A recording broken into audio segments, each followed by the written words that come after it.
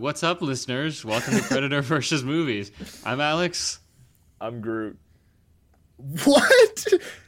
What? Holy shit! That's crazy. Guys, we have a special guest awesome. on today's episode. Dude, And that is such a coincidence. Because we're he is... reviewing- Yeah, we're reviewing Guardians of the Galaxy Volume 2, and because he is Groot, he can only say 3 words in a particular order. Groot. No, stop. So Peter's not here today. He's replaced by Groot. But we also have, as usual... I made it. I was half expecting you to give us another surprise that you were somebody else. Okay. I don't know who you would have chosen, but... anyways, this is a podcast where we usually discuss and review the latest movie releases, but this week we're going to be doing another throwback episode while we take some time off. So we're going to be discussing Guardians of the Galaxy Volume 2, and so we're going to start off with our non-spoiler reviews before diving into a deeper discussion of the film. Then we're going to ask the most important question: would this movie be better if the alien from Predator was in it? Aidan, what is some information about this movie? It's so jarring that we go right into that. I wasn't even paying attention there. Okay, yeah. So it was written and directed by James Gunn, starring Chris Pratt, Zoe. Chris Pratt? I didn't even spell it wrong. Chris Pratt, but you did spell Zoe Saldana. Dave Bautista, Vin Diesel, Bradley Cooper, Michael Rooker, Karen Gillan, Palm Clementif, Sylvester Stallone, Kurt Russell. The DOP was Harry Braham probably. Doing great. Runtime 2 hours and 17 minutes, and the budget was $200 million American dollars. Thank you very much. Money. Sorry, what was that, Groot? That's a lot of money, man. Like Holy shit! You could speak normally. What? Dude, hey. You know, it's just. It's just for the movies. It's my secret talent, actually. You know. Oh yeah. Usually Groots can't talk. But this is actually Actually, we have Groot the actor, not to be confused with the character he plays in the movies. So Groot the actor can speak normally. Anyways, so we're gonna be playing our game, Predacritic. There's a website on the internet called Metacritic where critics' scores of movies are tabulated out of 100. If it's 60 or above, it's green. If it's 80 or above, it's must-see. If it's in the 60 to 45 range, it is yellow. And if it's below that, it's red. We are going to guess where Guardians of the Galaxy Volume 2 lands in that metric. Now, last week when we did Guardians 1, I did get a tiny sneak peek at what this movie's score is. So I have decided to abstain so that we are completely fair. So it is just between Peter and Aidan this week to guess. And who is going first is Aidan. Ooh. Okay, I don't know.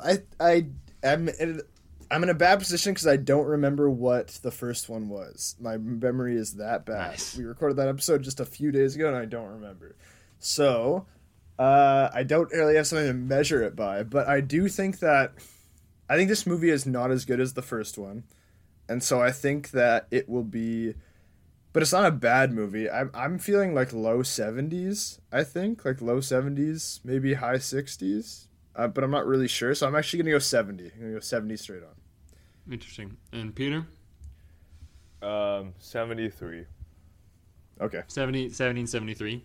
Yeah, I can't game the system, right? Because only two people are guessing. So. Technically speaking, you should only be guessing 71 or 69. There's no reason to be guessing anything else. That is true. If you think but you have already... Peter's not good at gaming the system. Also, I like you just guessed. You didn't have any conversation. I'm saving it for the non-spoiler review. You just went right into it. So Aidan does win this round. It is a 67. Okay. That is low. Wow. I think that's more or less fair, actually. That's right around where I'd put it. Yeah, Peter thinks it's low, though. So as the winner, Aidan, you get to go first I have decided we are going to do non-spoiler reviews. I think it just works better. So what did you think about this movie? Yeah, I mean, I think that the heart and the drive that is present in the first one is still here. Like, it's still clearly people who care a lot about what they're doing. I think the characters are still fleshed out very well. I think the character relationships are like the best part of this movie. However, this movie is nowhere near as tight. It kind of, I remember feeling that the first time I watched it, and I definitely felt it this time. It kind of spirals, like the plot is just not tightly wound. The plot just kind of tight spirals a little bit, and it struggles to balance its like A plot and its B plot. I think that the conflict should develop a little bit differently than it does. Although I will actually say I think that this movie is generally like better looking than the first one. Although I put a caveat to that, which is that there are some scenes that I think don't look very good at all. I think like that just look very staged. And I noticed a specific trend that I'll get into, but it's like it's a specific type of shot that is always boring in MCU movies, and I don't really understand why. It's like a coverage brain kind of shot. So, I mean, I still definitely enjoyed this movie. I think there's a lot to get out of it. I'd probably give this 3.5 stars. Maybe 3, but I think 3.5 is fair just because I just enjoy watching this movie. I just like it. So I'd give it 3.5. I probably would recommend it to people. Yeah. Cool. Peter, what did you think? So actually, when it comes to rewatch, at least, I enjoy this one much more than the first. I think this one's it's more timeless than the first for me personally. And actually, Aiden, even though you said the plot is less tight, which I absolutely agree, I actually think that's a strength of the movie because the banter between the Guardian members is, I think, a huge strength of this movie, where we already have this sort of family set up, and now we get to see how they interact with each other in a much more natural and character-driven way instead of like focusing a lot more on the backstory of each character, which I thought it was hilarious, always works, and just a joy to watch on the screen.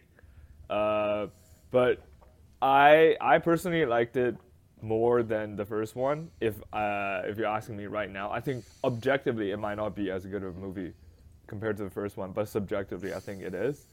And I always have the couple scenes always get me pretty emotional. I think it's easily 4 out of 5 for me, and I recommend this to everybody. It's a great movie. Cool. Yeah, I would say that I'm probably closer to Aiden's camp, but maybe somewhere kind of split between you guys. I definitely, having seen these two so close together, I definitely can say that the first one is better for me. I think there's a bit of leeway in terms of like one could probably have preference over the other, and we've displayed that here, but I do think that Guardians 1 has some strengths over Guardians 2. I think it has a stronger tone. I think the tone for this one certainly got a lot goofier, which is something we have seen in some other franchises. I can't remember which one. Was that Thor we were talking about? Where Thor gets super goofy, yeah. Yeah, and it's like I actually preferred when things were like really dire, and even when things are supposed to get kind of dire in this movie, you don't really feel it the same as when like Ronan was gonna destroy Xandar in the first one.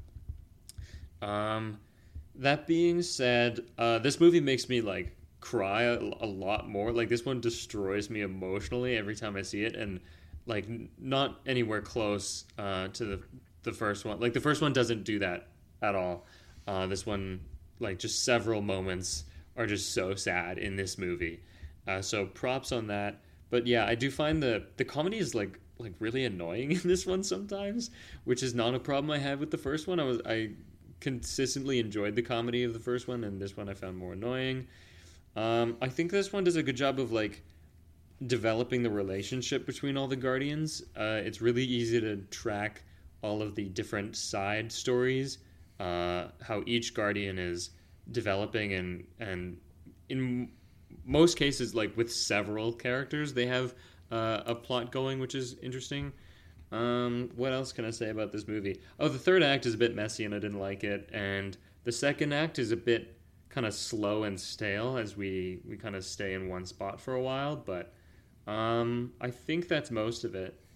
Yeah, I don't know. It's all right. It's like I think I would give it a 3.5. Not good enough for a 4 for me, but I think better than a 3. And I think, yeah, so... and of course I would recommend people go see this. I still think this is one of the best of the MCU movies. So with that out of the way, I think next for us is our synopsis, right? So we have a spoiler warning, Aiden. Pew, pew, pew, pew, wee, wee. Oh, a little bit of gun action and a little bit of siren. Okay, a little bit of both. I've been sprinkling them in the past couple episodes. Okay, and now because I did get a sneak at the I was actually doing my job at looking for the synopsis or the score, that is. There's been a bit of a mutiny on this podcast, as it were, kind of similar to the film, and I've been forced to do the synopsis. So you know what, I'll play ball, and it's usually I'm not the loser, so I'll have a taste of the synopsis medicine.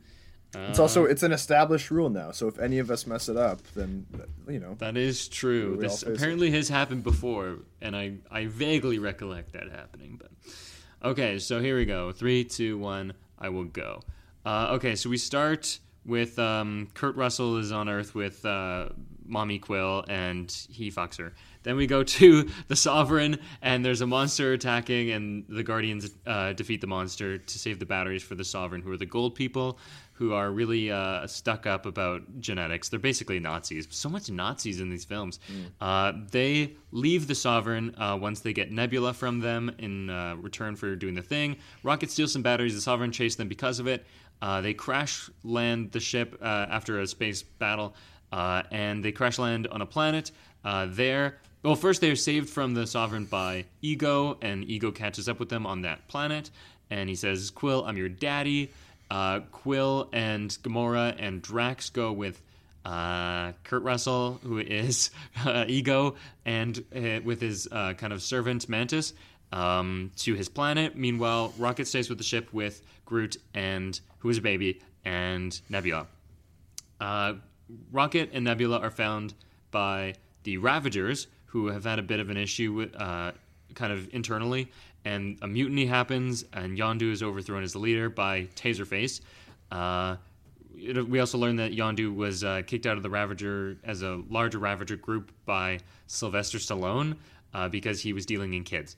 On the planet, things happen, and it's eventually revealed, I'm skipping way ahead, that Ego wants to make everything himself. He's been going around the galaxy fucking people and trying to make everything him. Rocket and Yondu escape at some point. This is really hazy. I don't remember what happens at all. And they escape and blow up Taserface, and they go save the Guardians, and they stop Ego. That was brutal. Nebula comes back, and Gamora and their friends, and Yondu dies. Okay, I'm out of time. Does someone want to help fill in the blanks there? That's pretty much it towards the end. Yeah, I mean, like, once Quill realizes that Ego was the one who actually put the tumor in his mom's head, Quill is like, fuck you, Ego, you suck. And then that's when he turns on Ego, because he had previously like been kind of groomed by him a little bit. And so, then they're fighting.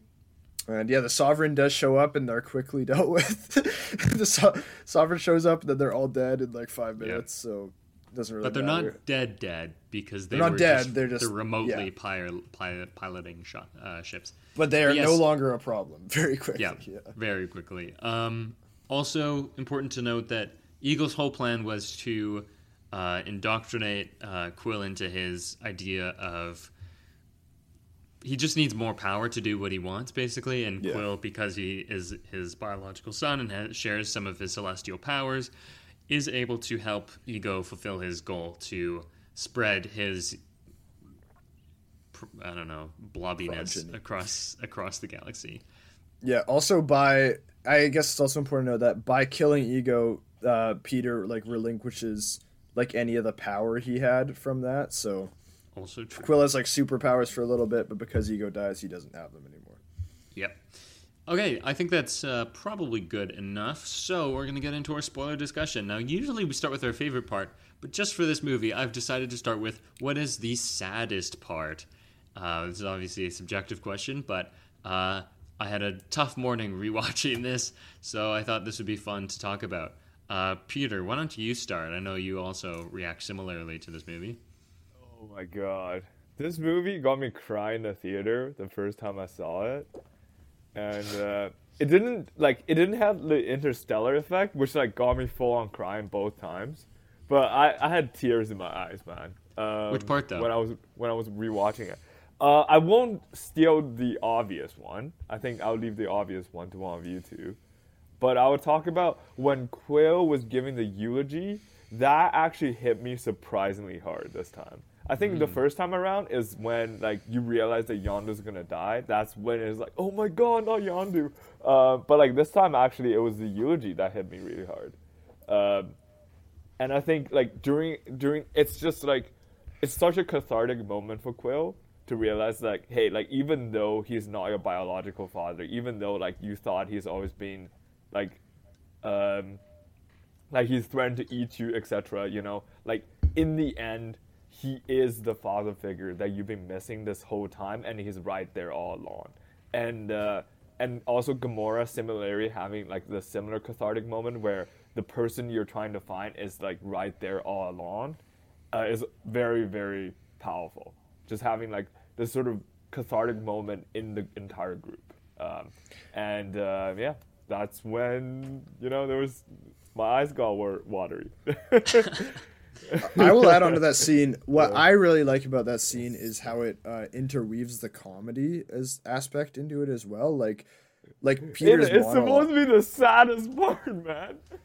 No, but what I like about that scene is that I'm joking. Yeah. It's a moment of like good tone balancing where like it stays serious and sincere while also like putting a few like jokes that feel like they fit the monologue into what Peter's saying. And that's what I like. I know. Yeah, I think Drax was like doing some commenting, or was it Rock Africa? Well, it's also even just what Peter is saying, where I forget exactly. Like he's talking about like David Hasselhoff, and he's talking about like and you know they both killed robots and stuff like that. Like I think it's a well written and well delivered. Yeah, of course. It's very like we said about the first film. It's very like no moment does it break the consistency of the character. It's always like we hear, we see things, and we know, okay, it makes sense. It's believable that Star-Lord, Gamora, these people would do these things. So yeah, absolutely agree. Yeah, it's definitely written. It's a eulogy written in the Star-Lord voice, which is great. Yes. Aiden, did you have a saddest part? Not really. I don't find this movie that sad. I in fact find it like kind of uplifting at the end. Like I think it's like a sweet feeling at the end of it. Like okay, sorry, I don't mean like saddest, like necessarily like that's the emotion, but like what's if any part makes you teary-eyed? No part makes me teary-eyed, I'll say that. But I will say like parts that make me a part that actually makes me emotional is a very like small. I don't say that to discount it. I think this is like a good emotionally charged movie, but when Sean Gunn's character is witnessing the funeral and you can see like the excitement brimming up inside of him, and then he's just like, yeah, like I love that moment. That was ingrained in my head from like the very beginning. But I just think, I think that's a great moment. Yeah, that's one of those few moments where you're like, oh fuck, what's a word? When you're like, maybe nepotism isn't a bad thing.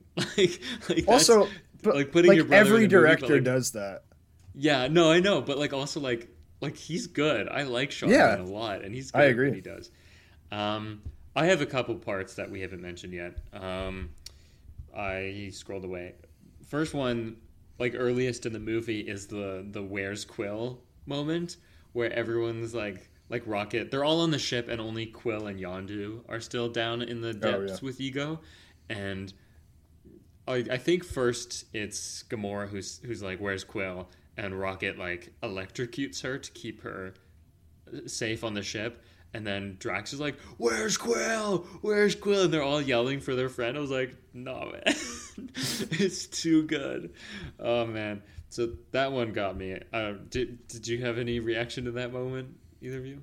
Yeah, I love that moment. I think it's just like, you know, the fact that it's coming from Rocket out of anyone. You know, Rocket is the one who electrocutes Gamora is sick, and Drax, who's usually like the little silly comedic character, the muscle, caring so much about the guy who just constantly he roasts all the goddamn time, is just lovely. It's like, even though like on the surface they're all bickering, they're all like, there's so much drama between them, but like deep down there's just such a strong bond between all of these characters, and that moment is just a perfect showcase of that. So I agree. I think that's a great moment too.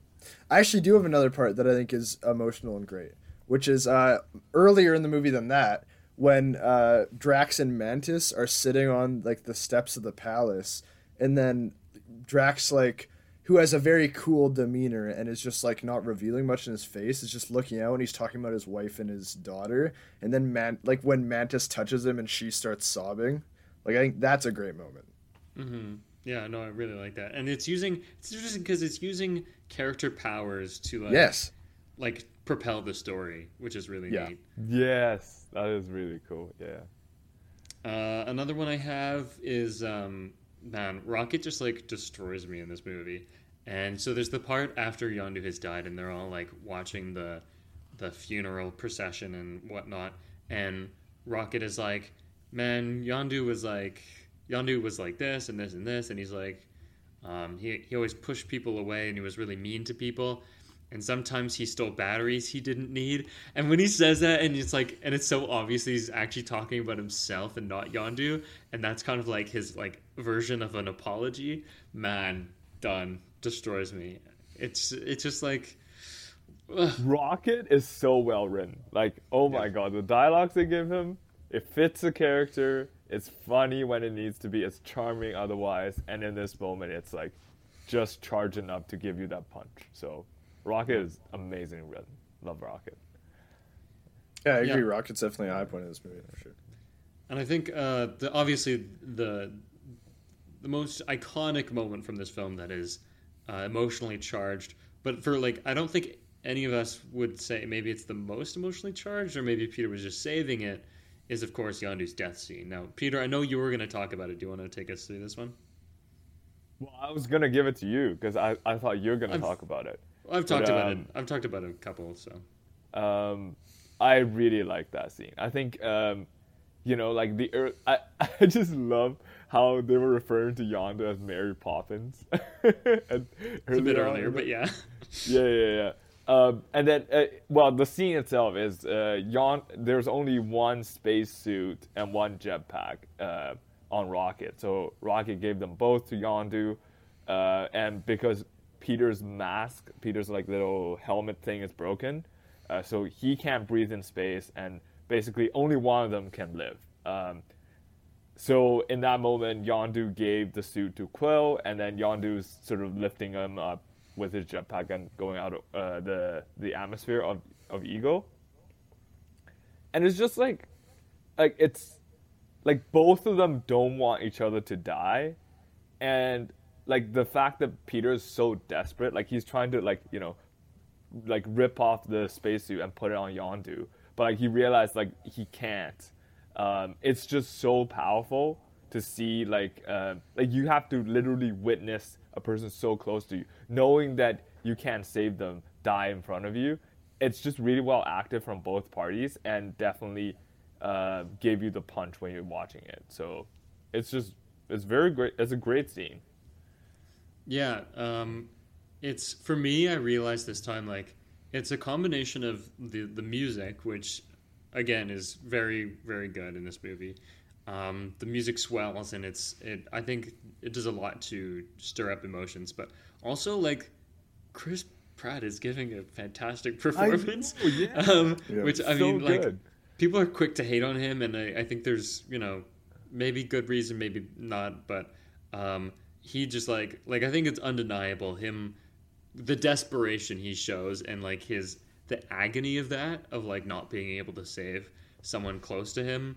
And it's also like it's the same as his mom. It's the exact same, where he's trying to save, or like he's unable to stop someone from dying. I will say I did notice, like, this time the spacesuit thing makes no sense.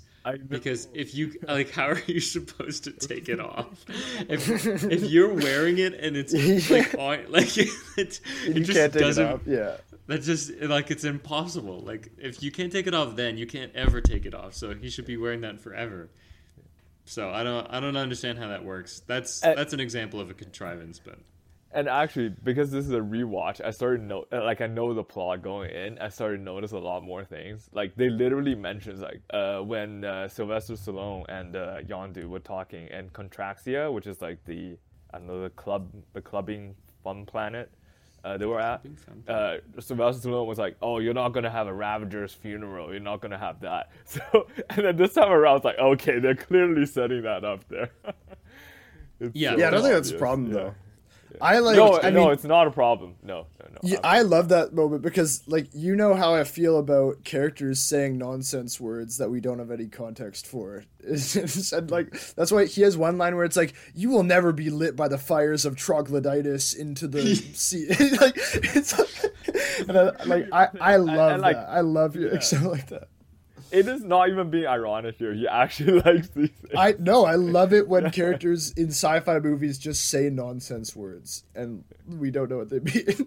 Man, it's just like Blade Runner with the Tears in the Rain monologue. Like, part of that is like, you've never seen the stargates of Alexia, you know, like, whatever. I was gonna say, man, Peter, what were you talking about right before this? I forget.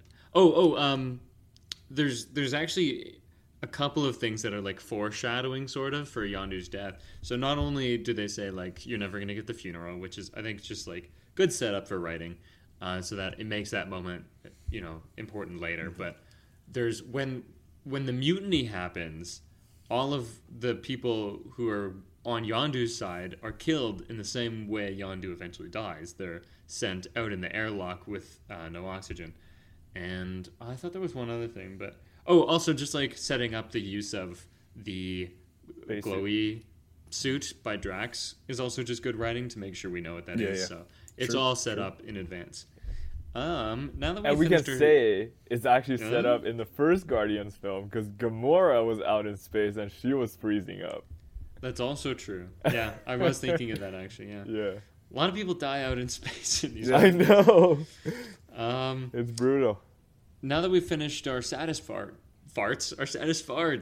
nice. We can now, that's about the level of the humor in this movie. We can talk about our favorite parts. Do you guys have a part that you really liked? You guys go first because my brain takes a second to boot up all the time. I like how Peter's just nodding. He doesn't have an answer. He's just like, yeah, I do. I'll go first. I really like the scene set to Come a Little Bit Closer. That song, I was obsessed with that song for a while after this movie. It's really just like a really great action set piece moment. I didn't care for some of the other ones in this movie, and I think this one's a highlight. I like the imagery of like the bodies raining down is really fun, and the arrow is. I think the arrow is very cool in the first movie, but this is the first one. It's almost like it's god ballet. No, it's like a dance. Like it's like rhythmic. It's like the ribbon dance. Like it's very artistic and creative. The way it kind of moves around to the music. And they do some fun things in that sequence. Like they turn the lights out, and then the hallway is lit up by the glowing arrow as it kills some people. It cuts the string. They do the security cam thing. Yeah, they cuts the string on a ship, and the ship crushes some people. I find that kind of funny. I also like the shot of Rocket when he like shoots through a wall. He kills someone through a wall, and then you see the reverse of him through the bullet hole. That's really sick. And I think my favorite part of that is I noticed this time is the song starts normally, but it gets to a point where they've added to it, like there's an orchestral backing to it, like to make it kind of like more cinematic and more intense and exciting. And I was like, oh, that like really sells this moment. It's like super exciting now, kind of like adds a climax to the song that otherwise maybe isn't quite there or isn't as exciting. So that's one of my favorite parts. I'll say that a lot of my favorite stuff is in when Rocket and Yondu are in jail in general. I think for me, one of the funniest like bits of the movie is when they're trying to get Groot to give them the prototype fin, because I think like that's a very funny concept, and they actually escalate it like really well. Whereas like at first it's just like little misunderstandings where like Groot doesn't understand what we're talking about, and then it gets to the comical point of like he's dragged an entire heavy metal desk. It's like how could you have thought that that was the thing? And then I like that the follow up to that is a very tiny thing, but it's a human toe. Like it's really funny. There's also I also think it's really funny that when he's given the badge, like I really wish. I thought this was the joke, and then it winds up being something else, but like, because it winds up being that he thinks it's a hat and he tries to put it on, but I thought he was gonna get it and then present it as if that was the thing he was supposed to get, which I think is funny. Yeah. But I think that's a really funny bit, and then also just the conversations that Yondu and Rocket have in the prison, I think are great. Yeah, I think that pairing was like really inspired. I don't know what drove Gunn to put those two together other than just realizing like, oh, these characters are one and the same, but like it really sells the movie. It makes this movie like amazing, I think. I agree, and I think that one of the best written scenes is it's the conversation where where Rocket reveals to what's his face, Yondu. Rocket reveals to Yondu that Peter's with Ego, and prior to that, Yondu is like resigned to his fate, and he's like, I'm not gonna get up. But then once he hears that information, that's when he's like, we need to get out of there. But he doesn't reveal that the reason is because Peter's in danger, because he's too closed off to do that. Like he wouldn't admit that, but that is the reason. And I think that that's a great thing where it's like it's that bit of information that turns him. Yeah, and I mean, while we're talking about Rocket and Yondu, we might as well segue just into that point briefly, and then we will return to Peter's favorite part, assuming he has one ready for us. But I think it's like I said, it's great that they're paired together. But I think it's cool that Yondu is like this, like a really perfect representation of what Rocket could become if he doesn't change. I always think that having characters represent something like that is always interesting. Like the threat of not changing, I think, is really strong always. So, they're both characters who have had like really troubled childhoods. Like we didn't know this in the first movie, but Yondu, it turns out, was sold into slavery, and like that's where he was found by the Ravagers. Yeah. They both were made to feel like fundamentally worthless, and so like they don't believe it when anyone loves them. And I think like that's a great thing that's like drawn between them. Yeah, and they push people away, and sometimes they break the rules or do shitty things to act out so that people will like give them that attention. So like Rocket steals the batteries, that's his whole thing in the movie, and it's kind of suggested that that's why maybe Yondu broke the Ravager code. He dealt with children maybe just so that he could get some of that attention, or maybe he's like, he thinks like that's the kind of person I am. I'm worthless, so I might as well do something really shitty. And I think that's just like, whoa, really hits you in the feels. I think they actually discuss it when I think it's when they just arrived at Ego's planet, and Yondu is like, okay, why the fuck did you do that? Why did you make us jump 700 times?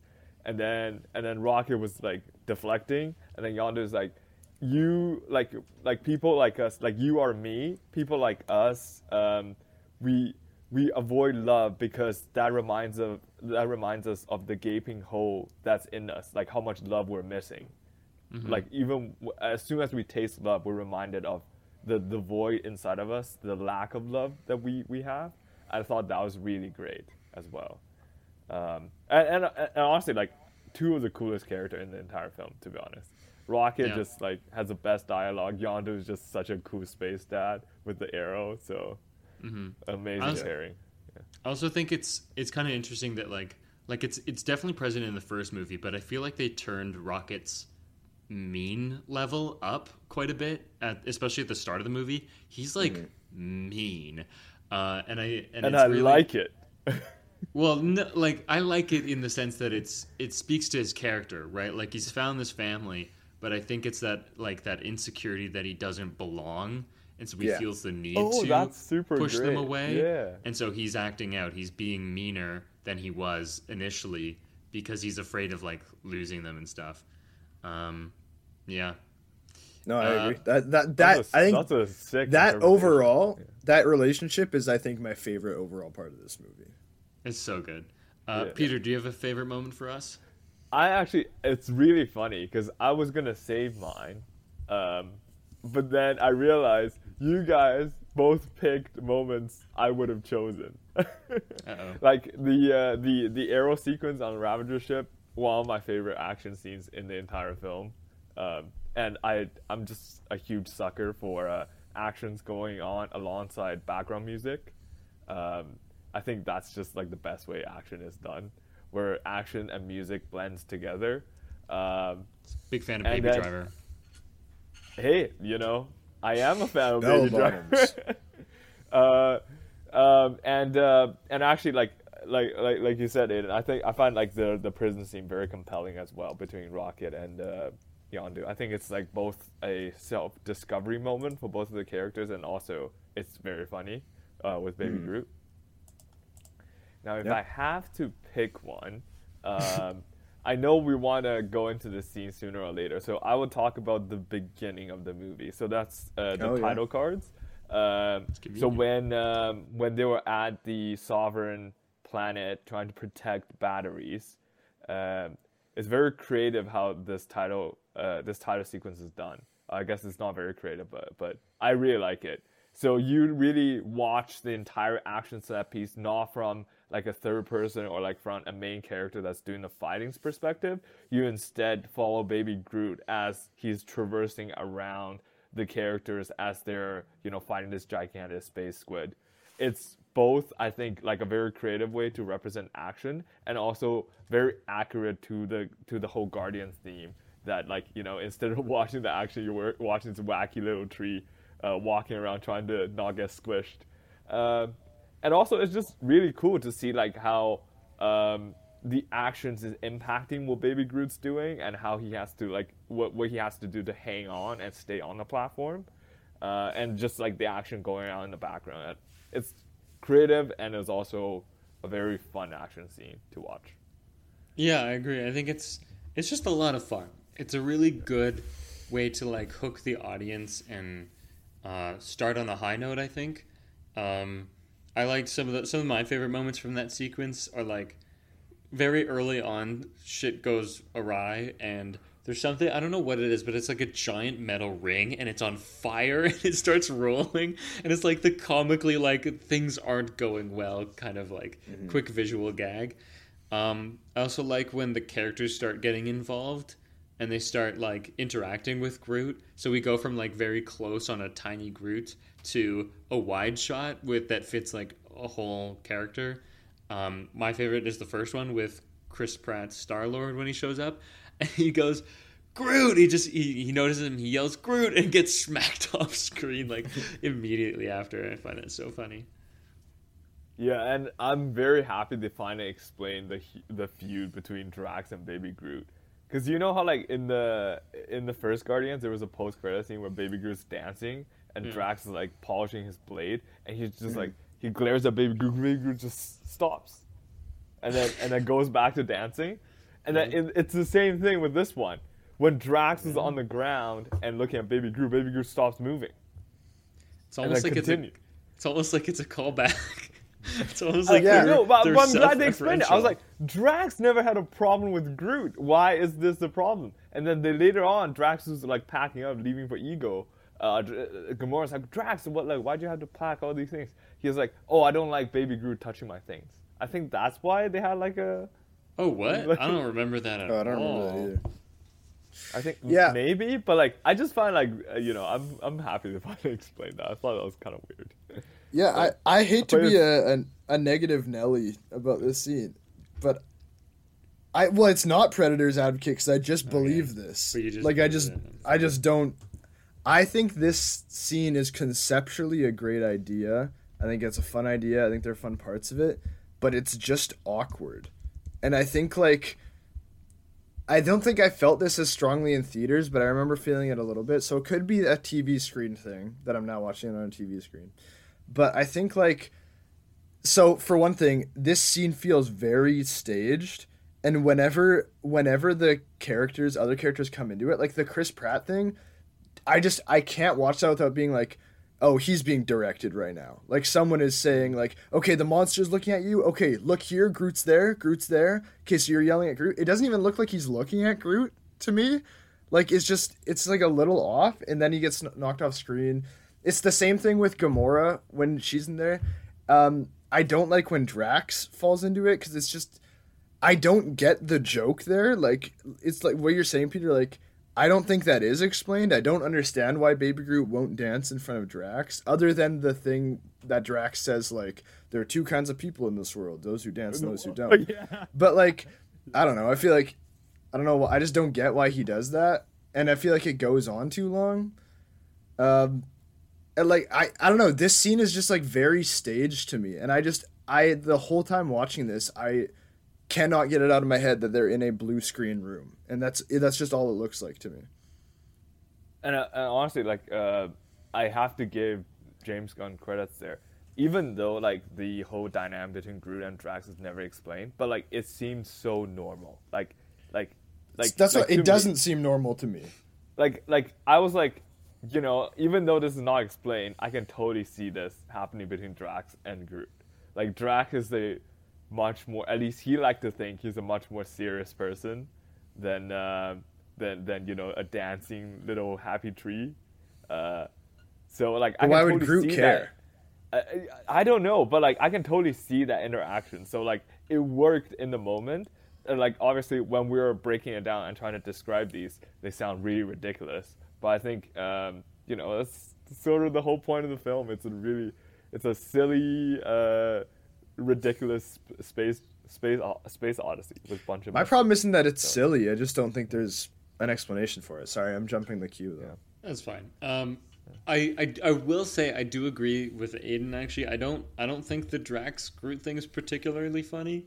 Even rewatching the post credit scene from the first movie with the dancing Groot Drax thing, I was like, wasn't funny. Yeah, the whole thing isn't funny. It's not funny that Groot is dancing and then when Drax glares at him, he stops. Like, I get why that makes sense as a visual gag.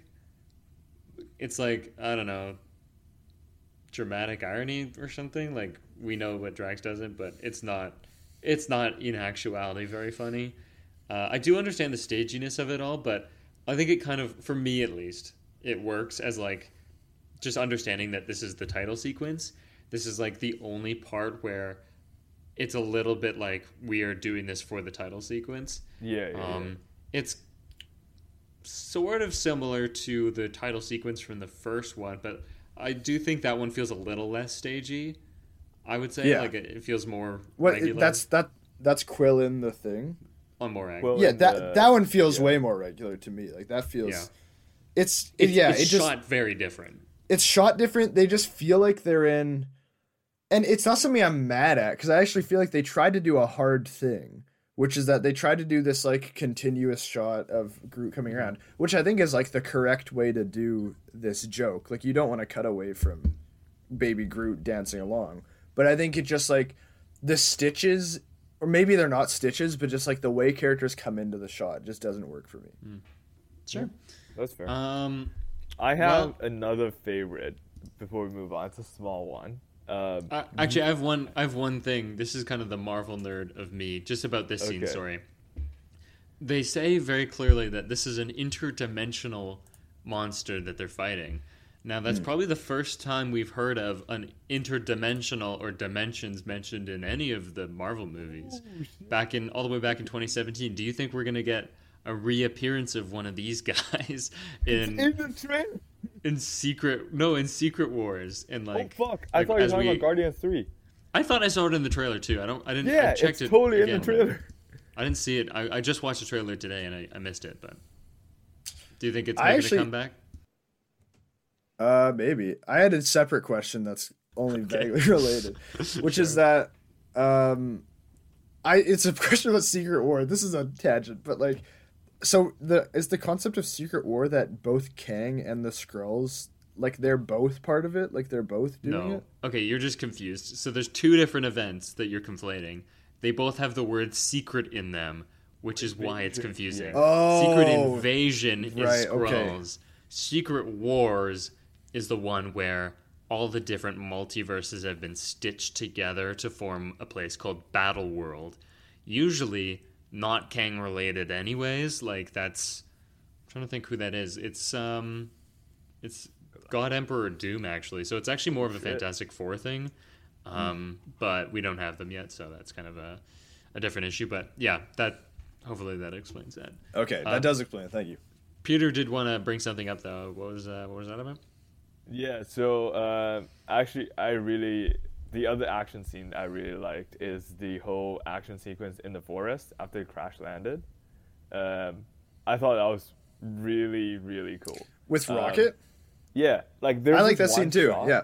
There's this one shot where we see the crash ship in the middle, and like we don't see the Ravagers moving in. We just see a bunch of flashlights pointing here and there. Like it's this aerial shot where we're looking from above, and I just thought like that's just such a great way to showcase like them creeping in a visually interesting way instead of just like showing like you're on the ground, the camera's on the ground, and you see a bunch of people with guns pointing flashlights here and there. So that was really cool. And then also when eventually Rocket's about to get captured, there's a huge standoff, the mutiny's about to happen. And then like this works much better in like a first viewing scenario, but the way they relieve the tension is instead of like everyone firing at each other, it's literally Nebula shooting Yondu in the head. Like you don't expect it, but somehow that is so fitting for the Guardians theme. So really like that one, that whole thing. Yeah, what I'll say about that scene, I like that it's an example of what these movies are really good at, which is showcasing the characters' abilities really well. And I find that a lot of superhero movies like don't do that, like especially recent MCU. What I like about this is that we are seeing that Rocket is clever and he's using like both mechanic skills and just like wit. Like he lures them in and then he's hiding in the trees. And then also like his raccoony abilities, like just like no, I like legitimately I like that he's like he's a raccoon, so he's utilizing the trees like in tandem with his wit and his smarts, and that's what I really like about this scene. I'm going to be the one who plays the negative Nelly on this scene. At some point watching this, I was like, it just occurred to me, like, I actually don't like this. It feels very like a scene made to, like, excite the people who like Marvel movies and something that doesn't really fit. It's a kind of like, we'll get into it later, but, like, the difference in tone between the two Guardians movies. This one wouldn't have happened in the first one. Sure. Because it's very what the fuck is going on? It's very CGI heavy.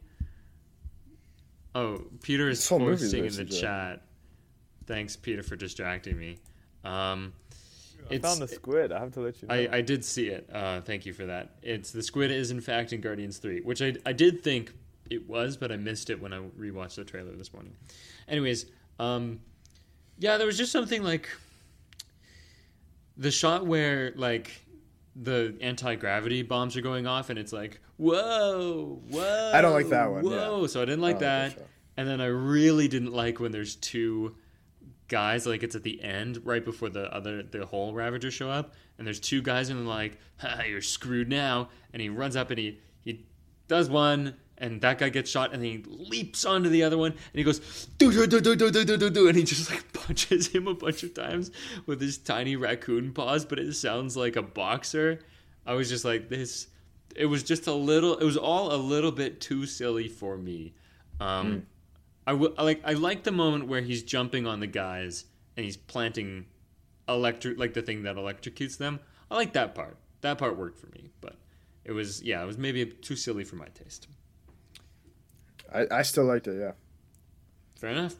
That kind of leads into one of our points that we had talked about, which is the difference in tone between the two Guardians films.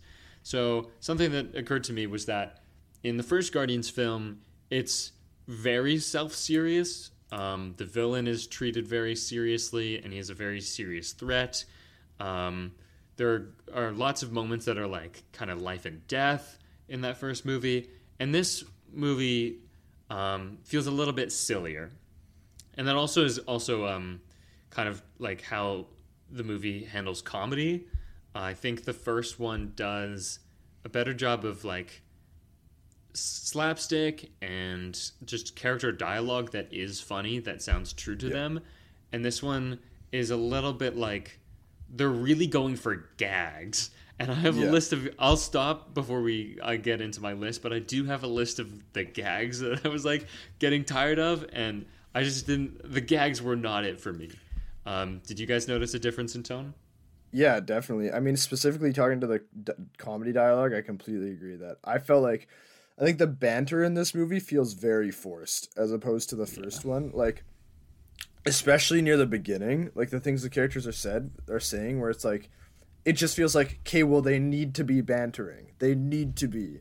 And so it's like, yeah, it's just a little awkward to watch. And I also think that it is like a more generally lighthearted film. It feels like less is at stake. And I think that's because, like, literally less is. Like, we don't know that the entire universe is at stake until, like, the very end. Which I think is like, ego isn't really a threat until the problem. And we'll get into that. But, like, we just vaguely have the sense that ego's a bad guy until it's revealed, no, I'm going to destroy everything. Like, right at the end. And it's just kind of like, whatever.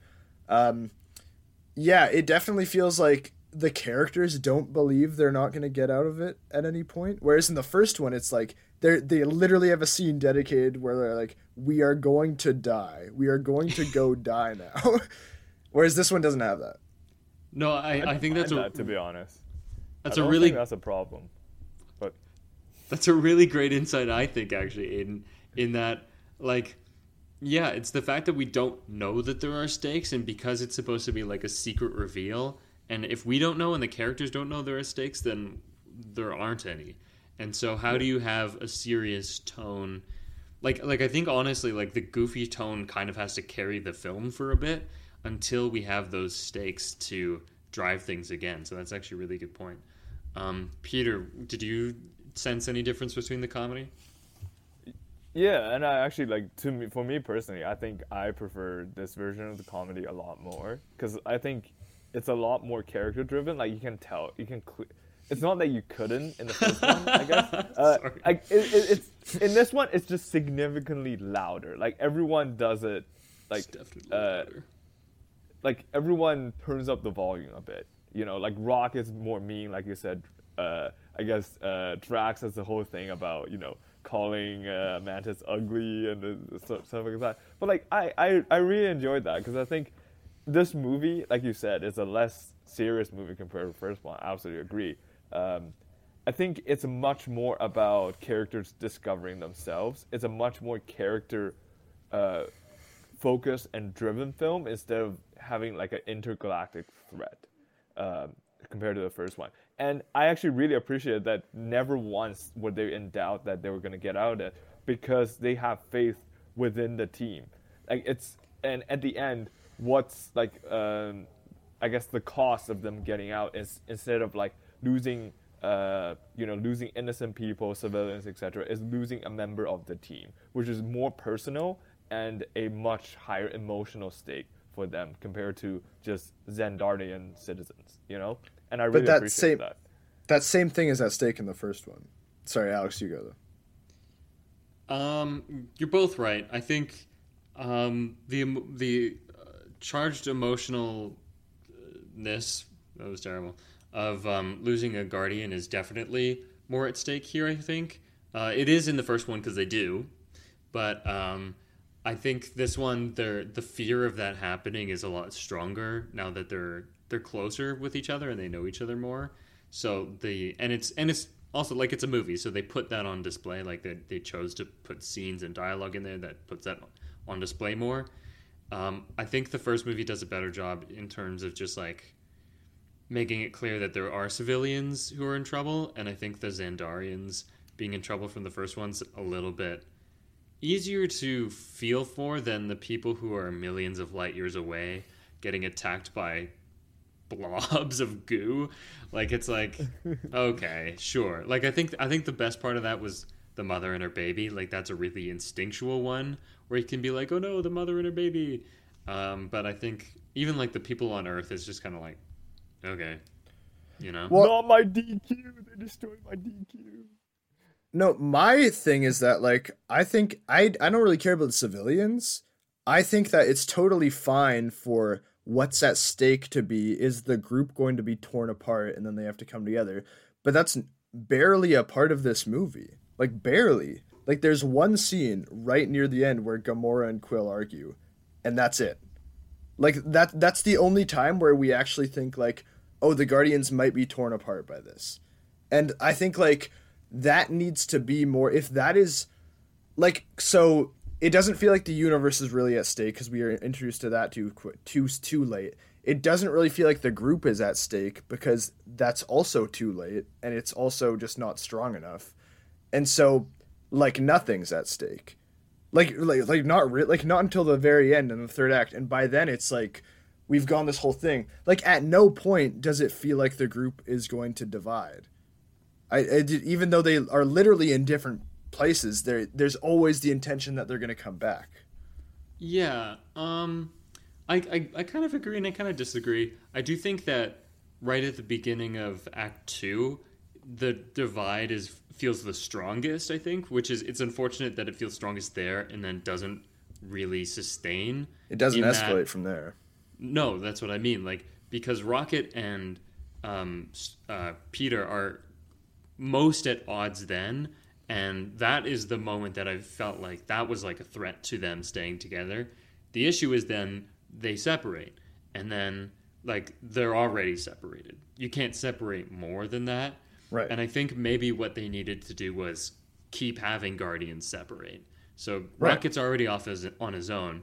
Eventually, Gamora leaves Star-Lord to, like, have some time on her own, and that's when she meets Nebula. So that's, like, kind of what the idea was. And so there is a bit of a separating moment, but I think... I think it needs to be earlier, though. Sorry to cut you off. Maybe. We will get into this later. We have a point where we'll discuss some ideas of how we would change this movie, because I always find that fun. But I think maybe if, like, some of the other Guardians had gone off world, maybe that would feel stronger, not just like, I'm gonna go out into a field, and then Drax is just like doing fuck all. I don't know. But, Yeah. I do want to circle back. We were talking about tone, and I had the list of gags, and so I just want to explain what the gag issue I have is. So here's the first one. Nebula's "it's not ripe" gag. I don't like that funny. at all. No. I hate it so much. No. Trying to, like, force a gag, and then It's very random. it's random, and it's obvious that, like, Yeah. you know where the punchline is going before it happens. I don't like the rug gag, which is when the Sovereign appear on Contraxia, where the Ravagers are, and she's gonna hire the Ravagers. It's not great. Yeah. And they're pulling the blue carpet, and then it gets stuck, and I'm like, really? This is what I we're prefer doing? that to the fruit one, though, because that one at least feels like, For real? like, I think the comedy, I don't like that, but the comedy of these people who are so arrogant have this entire carpet lined out for them, and in the shot you see that there's like 1,000 people lined back, like, on the thing. Like, that's kind of funny. And I think that, like, there's more potential there. It's more natural, Yeah. and there's more potential to build a gag. I just think the gag they chose isn't very funny. Yo, I disagree. agree. I think the fruit one, they overdid it. Like, my problem is not with the gag itself, is with how many times they did it. Like, eventually when Nebula finally got the fruit, and then she buys it, oh, it's not ripe. Like, But that's it's- too much. It's But I not thought even a it's- joke until then. Like, that's Really? they I thought- they set I it up thought just the- for that. I thought it's a joke much earlier on than that. Like, I thought, like, initially when Gamora saying, oh, it's not ripe, you can't eat that, you know? Like, that was okay. But then I loved it when Drax also did that. When Drax is also like, it's not ripe.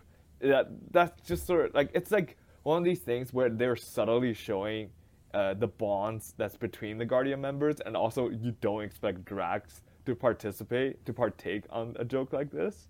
So it's sort of that aspect as well. It's surprising to see Drax to tell that joke. I actually found that moment really funny when Drax said, "Don't touch it. It's not right." I think Drax doubling down on it is kind of funny, but maybe it's the fact that Nebula says the exact same line. Like it should have, like maybe what would have been funnier is she takes a bite into it out of like that kind of rebellious spirit, and then just like doesn't say anything, but is like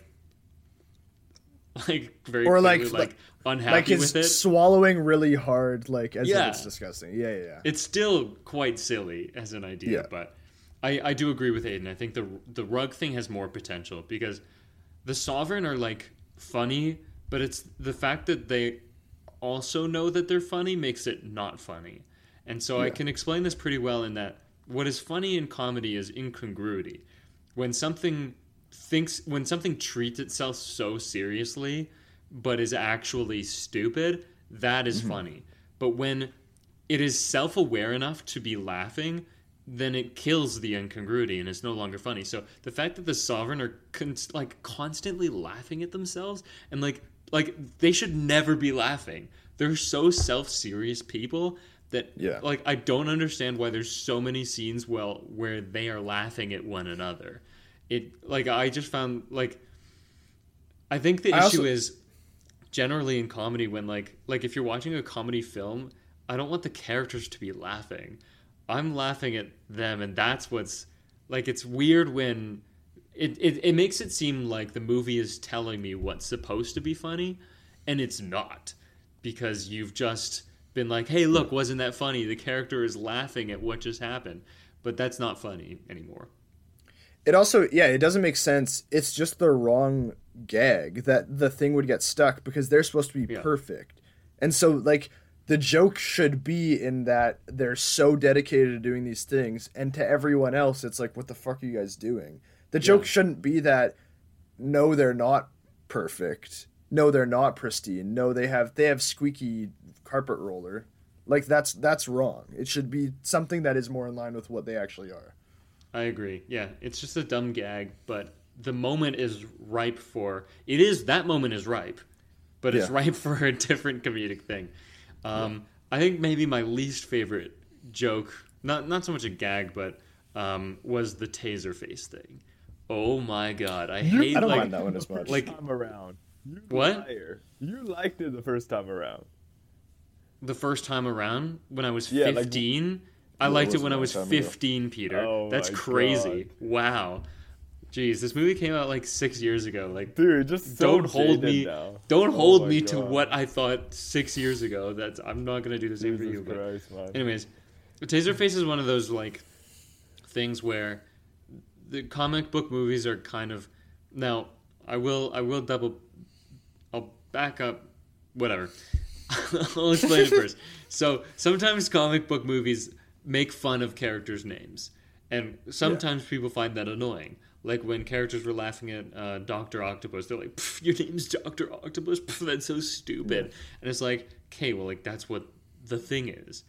If you're ashamed of it, then why are you doing this at all? Like, just accept the world for what it is, because it's not funny when, like, most people don't think Dr. Octopus is a silly name. They're just like, yeah, that's what his fucking name is. Yeah. Because when I was a kid, when I was a kid watching Doc Ock, I was like, oh yeah, okay, it's Doc Ock, yeah. That's his name, yeah. Like, So that's an example that's really egregious. I do think Taserface is a different example because A, it fits Rocket's character very well to make fun of someone for their name, and B, Taserface is not like a character anybody knows or gives a shit about. So it's kind of like, whatever. It is a dumb name in the context of the world. Like, people aren't named shit like Taserface.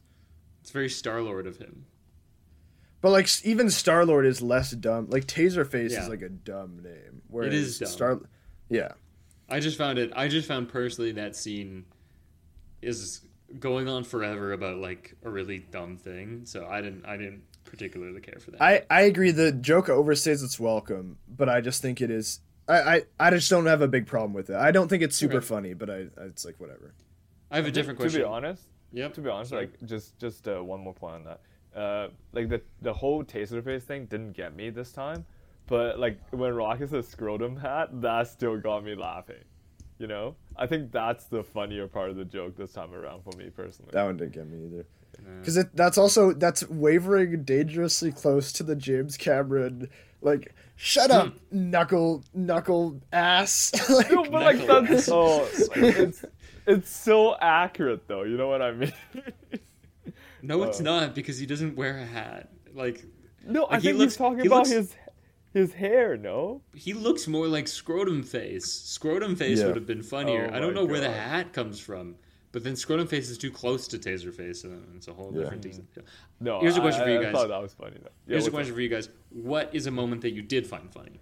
So we know we didn't like it generally, but are there moments that did work for you? I think Drax is generally very funny in this movie. I think like is. most Drax things are like generally hit. Like I think even the running gag of like Mantis is ugly. I think like that is actually like a funny thing, and I like You when think it that's comes back. funny? Yeah, Okay. I think that's way funnier than the other parts. And I think the moment I like is when he's like, "You are very beautiful on the inside."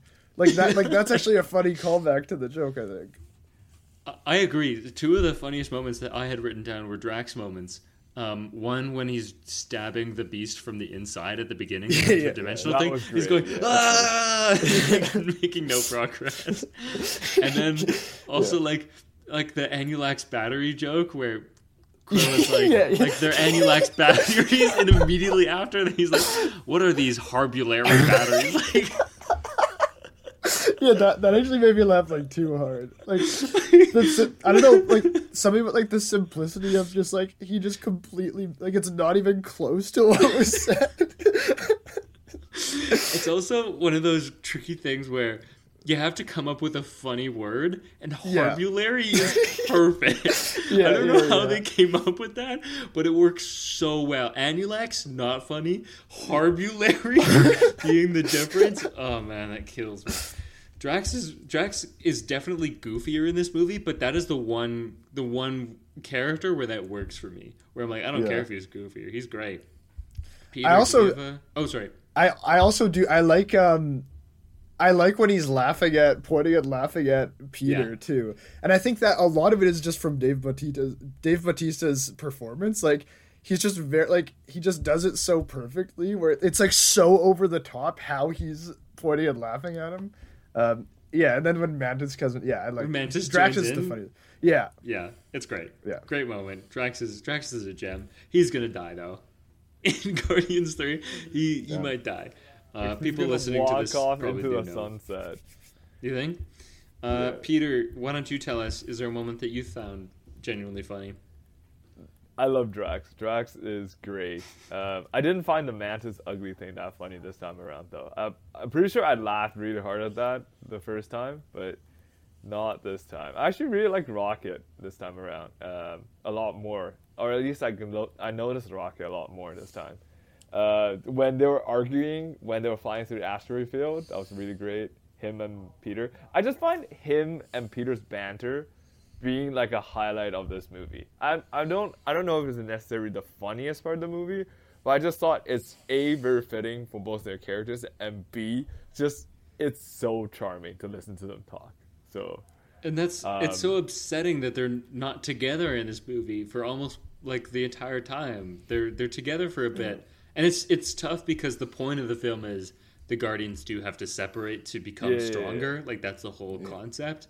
But I do agree that Rocket is a really great foil for Quill. Like they just bounce off of each other really well, which is also strange for a character who is played by a different person in the movie than on set, right? Like that's Sean Gunn who's doing the performance on set. So that's impressive to make that work so well.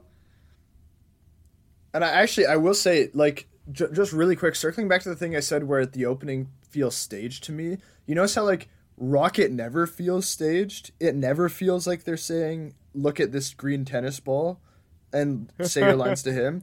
And, like, I feel like, and I think that's because someone's performing there, and I feel like no one is performing there with them in the opening sequence. For Groot. It feels like they're looking at a tennis ball in the sequence. I see. That's a fair point.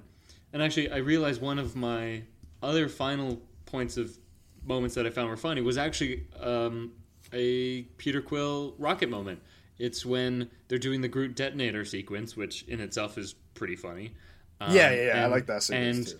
And Rocket asks Quill if anybody has tape, and they just hold on Rocket and Groot, as you can hear in the distance, Quill asking everybody if they have tape. Yeah. That's just like, that works so well. The escalation of, like, when Drax, it's implied that Drax said Scotch tape, and then he's like, well, if you didn't have it, then why did you say Scotch tape?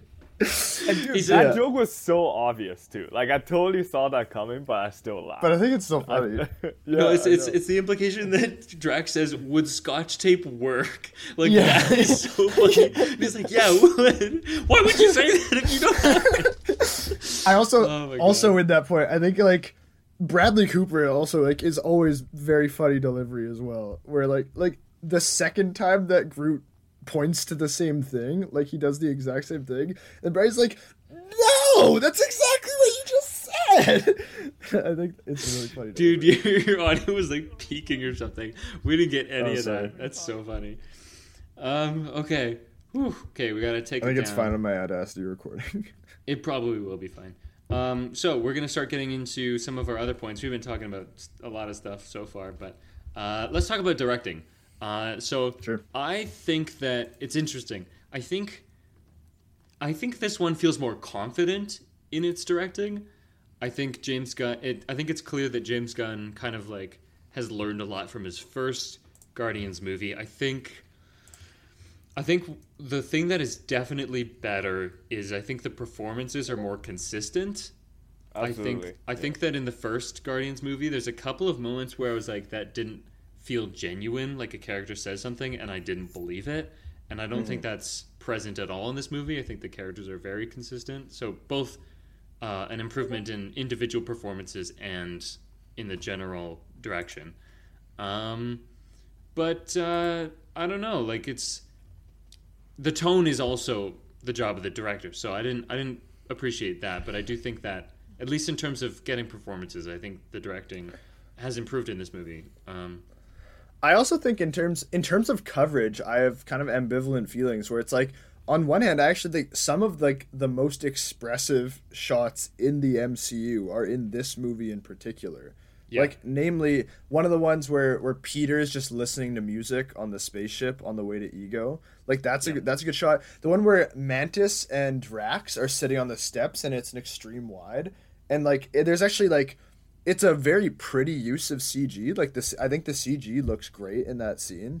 But then at the same time, like, I pointed out where almost every two shot is so, like, lame and feels without purpose in this movie. And I think across the MCU, I always feel that. And, like, I personally, in my experience, I think two shots are hard because, like, just having, when two characters are just standing facing each other, and you just go from the side, and it's just, like, kind of eye level, and you're just looking at them, like, it's just, for me, like, it is genuinely hard to make that interesting sometimes, but I don't think, I think this movie doesn't do a good job of it, so it's, like, a weird coverage thing, but I would say overall, I like the shot design a lot better in this movie. When Gamora and Nebula are fighting, there's a really fun kind of Sam Raimi-ish camera movement where it's like a wide angle that like swoops into both of them as they're facing off, and that's really fun. So yeah, I like a lot of the directing in this, but some of it feels off to me. I noticed that there's a couple shots. I think what's interesting about this movie is James Gunn goes more for the wide shots than maybe he did in the first one. And I really loved most of the wides, actually. Yeah, so there's the one that you're talking about is actually one of the shots that made it into my document that I have, my Google Doc of screenshots I pull. And so I'm looking at it right now, and I love that shot so much because it's like, not only is it a wide shot, but like Peter, it's like a medium shot in the sense that you only see his torso, and he's just like on like a really small part of the screen. And I think this movie is more colorful, which is really fun. Yeah. He injects a lot of color into it that was kind of lacking in the first film. Also, just looking at the shot that I grabbed, when also in the Gamora Nebula scene, but right at the start when she's on her own, she is framed in the exact same way as Quill is on the ship. Like they're in the same part of the screen. and like that's directing, baby. like really planning your shots to make like send a message. These are characters who feel alone, and I wouldn't be surprised if you try and go through the movie if you find some of the other Guardians are framed similarly. Maybe they feel alone, but they're linked too. Like it creates a kind of yeah. So I think that was really cool. Just the wide shots in general, and Ego Ship looks really cool. And they have the famous dolly zoom in this movie when they do, yeah. Peter's the reveal there's happens. something weird about it. There's something really, and it's in the eyes, the way the eyes bulge out towards the end of it, and I think it's because they're CG eyes up to a certain point, and then they're real eyes. Like that's my theory, and that's why it's just a little bit off that the eyes come out. Like the way the eyes come out is not following the dolly zoom in the same way that the rest of the face is. That's my theory. I don't know if that's true. That's just what it seems like to me. It was something weird, but I just figured it was probably like the distortion of the face. Like it gets to a point where his face looks like fairly normal for most of it, and then towards the end, it's definitely like I think his face is getting like squished and like also pulled depth. Well, yeah, they're going from long to wide. They're doing yeah. So that's a really good moment, and just like like a moment where the camera movement is evoking what the characters are feeling. I also did notice, I forgot you had mentioned this, the Sam Raimi fight thing. I didn't pinpoint it to him, but I had to replay it because I was like, oh, that was really cool. And I noticed that as the camera moves in, they added like a swoosh sound effect. Yeah. So it's like swoosh. Yeah. There's actually a couple moments where like the camera seems like it's in world. So there was that. Yeah. And Groot bumps up against the camera in the intro. Yeah. He like falls into it, and you hear like a thunk. Yeah, like the sound of him hitting the camera.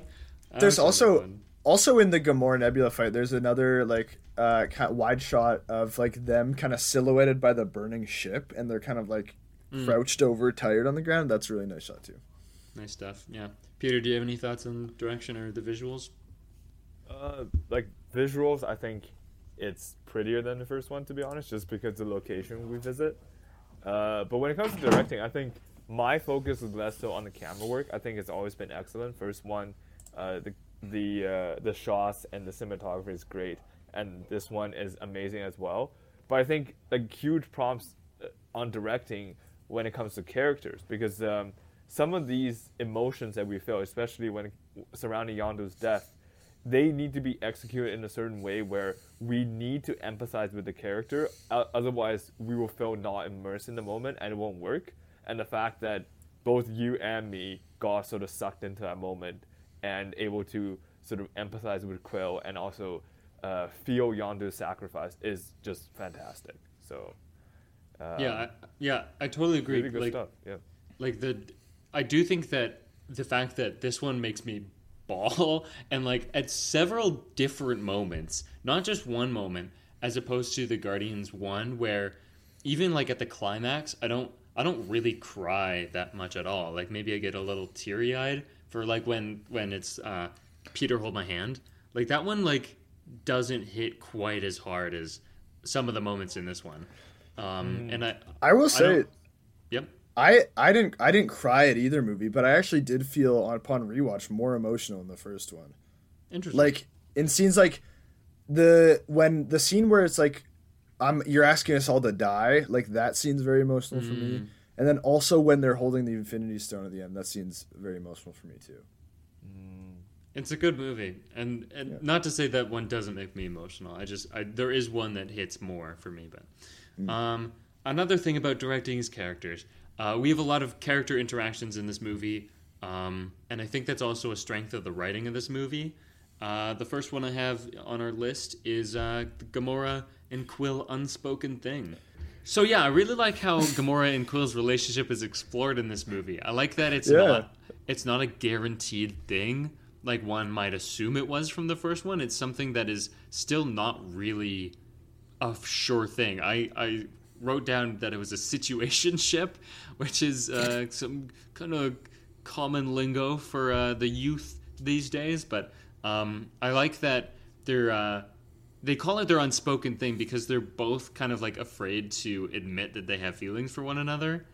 And I think that speaks to the greater theme of that we will kind of keep touching on as we continue, but ego versus family, and how ego gets in the way of family, ego being like looking out for yourself.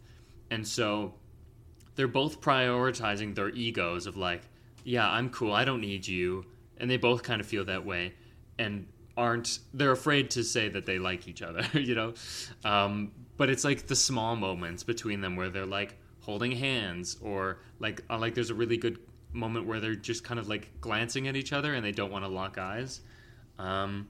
Yeah, I like this romance for the MCU. Like, it's not, I don't think there's any romance that is as, well, maybe WandaVision, but I like it too. I really and like this one, yeah. While watching it, I was like, damn, it sucks that they fucking killed her. Like, and I remember reading something where James Gunn didn't know that was happening until he read it, and he was like, what the fuck? Like, what? It's like, Well, man, wait, actually, that sucks. Did they ever get hard-shipped in Infinity War? What?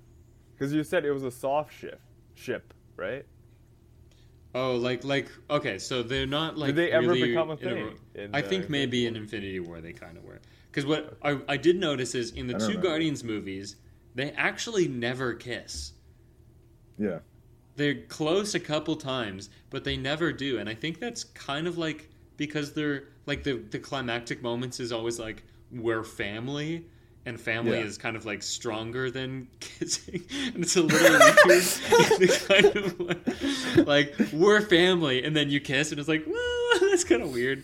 So I'm glad that. I just think the phrase "family is stronger than kissing" is a fun phrase. That'll be the quote that I'm remembered for. But honestly, I wouldn't be surprised if they just kiss in Infinity War. I haven't seen it in a while, but they might. I don't remember. Well, I remember. I do remember that like the reason Peter goes apeshit on Thanos is because Gamora's dead. Gamora, yeah. But I do appreciate this sort of like soft romance approach, though. I think it's honestly like more sexy compared to just like, oh, let's kiss, or like I think it's like it's really cute and also really fits their character. Again, on the consistency point. And also it's just like really fresh as well, because I don't think this has been done very often, where like there's huge like romantic tension between the two characters and you just never fully ship them. Well, it's like what people say about modern MCU, where it's just like sexless and like romantic tensionless, and whereas like these movies feel like there actually is something there, you know. Yeah. No, I agree. Agreed. Do you guys have a character relationship in this movie that you found interesting that we haven't talked about yet? So we already talked about Yondu and Rocket, and then Peter and Rocket. We haven't done Gamora. Peter and Rocket.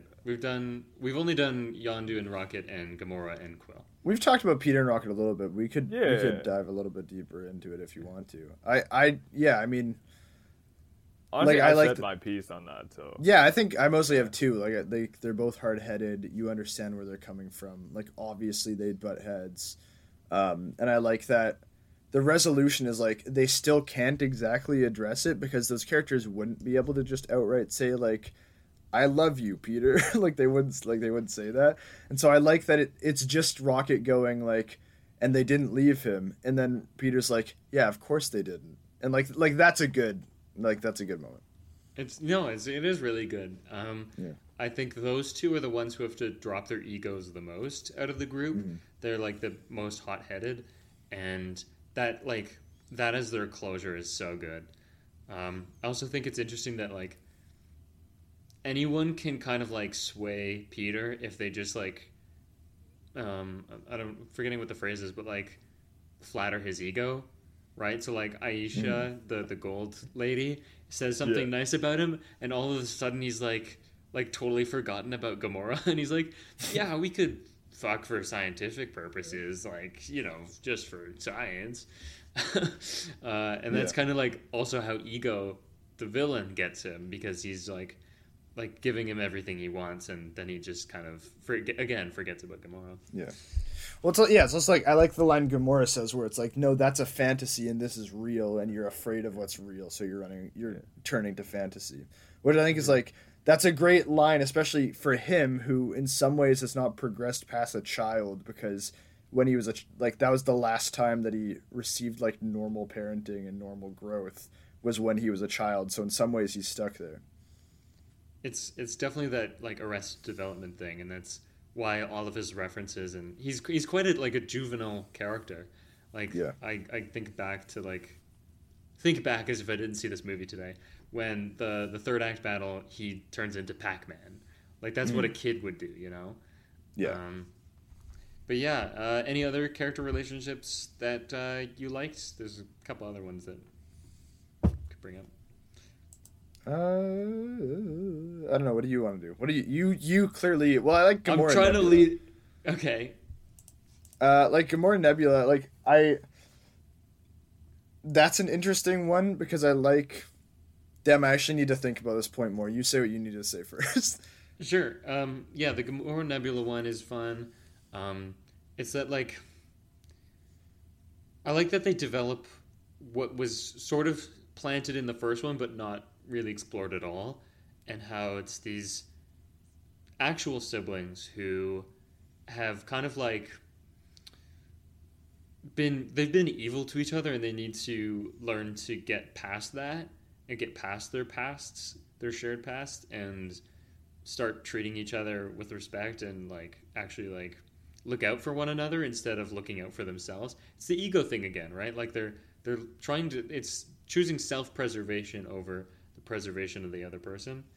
I also just really like when they save Nebula from the Sovereign and Peter Quill goes, family reunion, yay! Like a little quiet yay. But there's not much more to that point than that. But yeah, I don't know that much to say to it either. Okay. Last character interaction I had was Drax and Mantis. That one's mostly played for comedy, but I do think it's interesting that like it still follows the theme where Drax is being a huge dick to Mantis because of like that ego thing. He doesn't want to let her in. He's trying to push her away because it'll stop either of them from hurting or whatever. And so he's in a very comical way being like, oh, you're so hideous, you're ugly, right? But it's still the same thing. He's pushing people away so that he can be safe. I think he just believes that too, and like he just has to, like he thinks she's hideous, and yeah. But yeah, I think that one, Drax and Mantis is unique though, because it's in the case where Drax is pushing Mantis away, and Mantis, because she's never had proper social interaction, believes that is the norm. That's why she's sort of reciprocating in a similar way, or just like agreeing with Drax, instead of like where it's like Peter and Gamora, where like both they're damaged people, they're traumas from the past, so they're pushing each other away because they're personal reasons. So that is true. It's pretty interesting. But let's maybe start talking about some of the writing things that we maybe take issue with. So, Aidan, what was one of your bigger ones? We'll start with something that you had. I mean, like my main problem is that So my main problem is that the A-plot of this movie, which is Peter and Gamora and Drax on Ego's planet, and we don't know what Ego's intentions are, we don't know what he's doing. Like, that's the A-plot of this movie.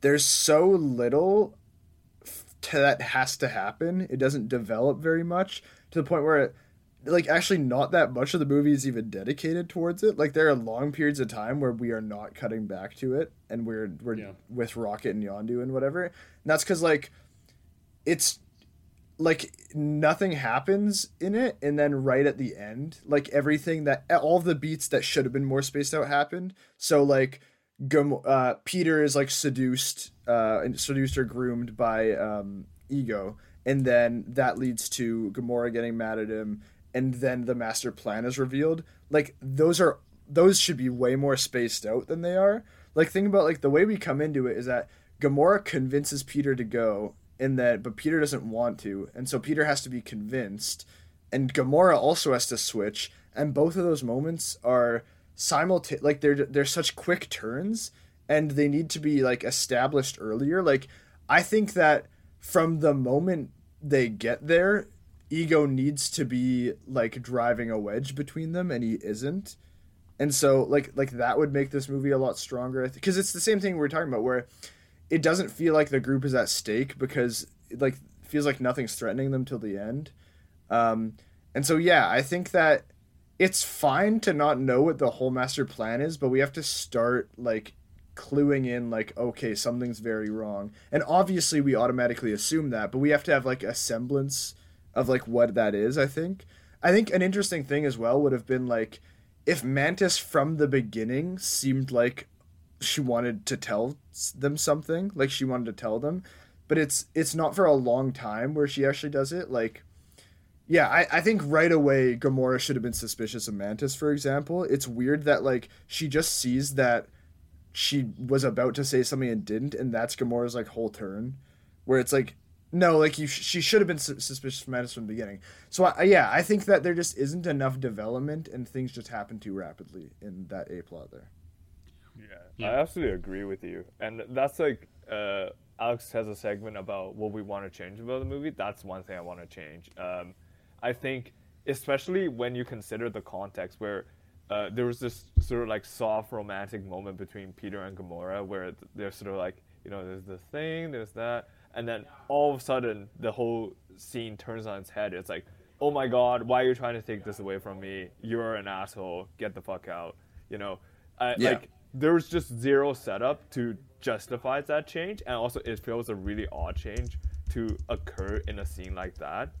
Yeah. So I absolutely agree with you, and I really like the change that you suggest, which is Ego sort of trying to drive the wedge between Peter and his guardians at the very beginning. So yeah, love that. No, I absolutely agree with you. Yeah, I think we're all on the same page here. I think the biggest issue with this movie is that once we reach Ego, we just hit a standstill where we are stuck on that planet until the bitter end. And there's no conflict there for a while. Yes, you're right. And there's no conflict. So I think, I don't know, like, what you could do to have, like, I don't know, an F plot, an E plot, like how many freaking plots there are in this movie, but, like, something for them to kind of, like a fake conflict, maybe. Like, establish, like, Ego has, like, a fake conflict to keep Peter there would be maybe something, but... Like Ego provides a different reason for why he needs Peter there initially, and so that could work well. But like just before we get into some ideas we have, but the first thing I want to say is one. I also don't like the visuals of it. It's like CGI land. It's giving Quantum Realm. Is what I wrote. I completely disagree. I actually really like the way Ego's planet looks. I think it generally looks really cool. It's well designed, and it's like pretty colors. I think it's designed well, but I think just aesthetically it's not something that I take to. I think what does, to play Predator's advocate against myself, I will say that like the idea that it's a CGI fake landscape kind of plays into the idea that this is an illusion. In kind of like a meta way, like this is not a real place, like the Gamora's argument, but Peter. Well, I also think like that landscape has to be CG. They can't do that practically. Set design, the sprawling plains. Not the sprawling plains. You can't like.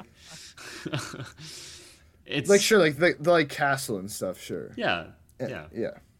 I don't know. I personally didn't mind that it's CG at all. I think the problem with Quantum Realm is it lacks identity big time. But like this place has a sense of identity. It's like, especially when Ego's sort of walking through Peter, it's like, hey, this is my backstory. I'm giving you some context about who I am and how I came to be. It gives the audience a sense that you're in a museum and Ego is sort of narrating through exhibits of himself, and that's just such an amazing feeling.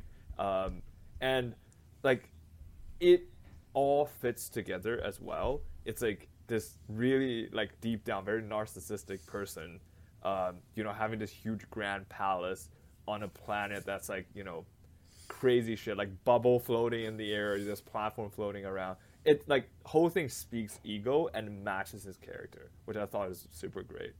Because like the place is him, right? So yeah, stuff's going on in the background. I think that just to kind of summarize what I was saying, I think that what's weird about this, and this is kind of circling back, is that like this is like a very kind of archetypical story. Like you've seen this thing where like in the sequel they have come together in the previous movie, and now their relationship is being tested, and the leader is being pulled away from them by some other thing. And I wish I could think of a better example, but the only example I can think of is one of the Bionicle movies. No, I have a good one. Okay. Okay, yeah, you go. Yeah.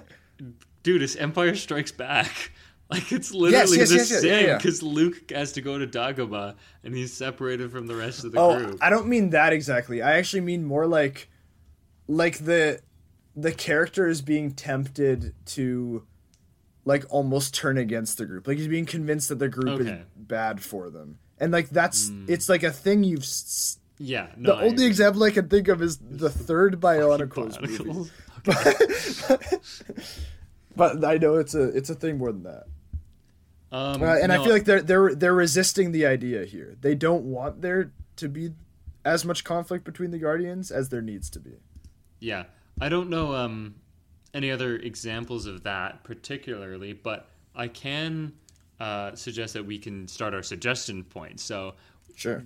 Some ideas of like what this movie could have done to kind of like avoid some of those problems that we had. And I had one that I wrote in the review I did some time ago for my rewatch, and I came to it, and at first I wasn't so sure about it, but I've come around on it again. And my idea was that Ego's plan feels weird to me, in that he wants to spread his being across the universe. It feels very like I want to destroy the universe, just with a twist on it, which is always the most boring thing ever, because it's like it's like I can't understand that. Who would do that? Why? Now for a god, it's also not like it doesn't feel personally tied to the characters, where it's like they had a relationship to like Xandar in the first one, and it's like established. Like I couldn't tell you, it feels like Xandar being at stake feels like it matters in the first one.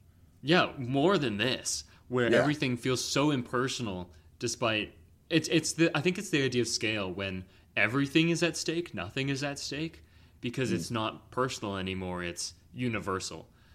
So I've always had a problem with the stakes in this movie, is they're just too big.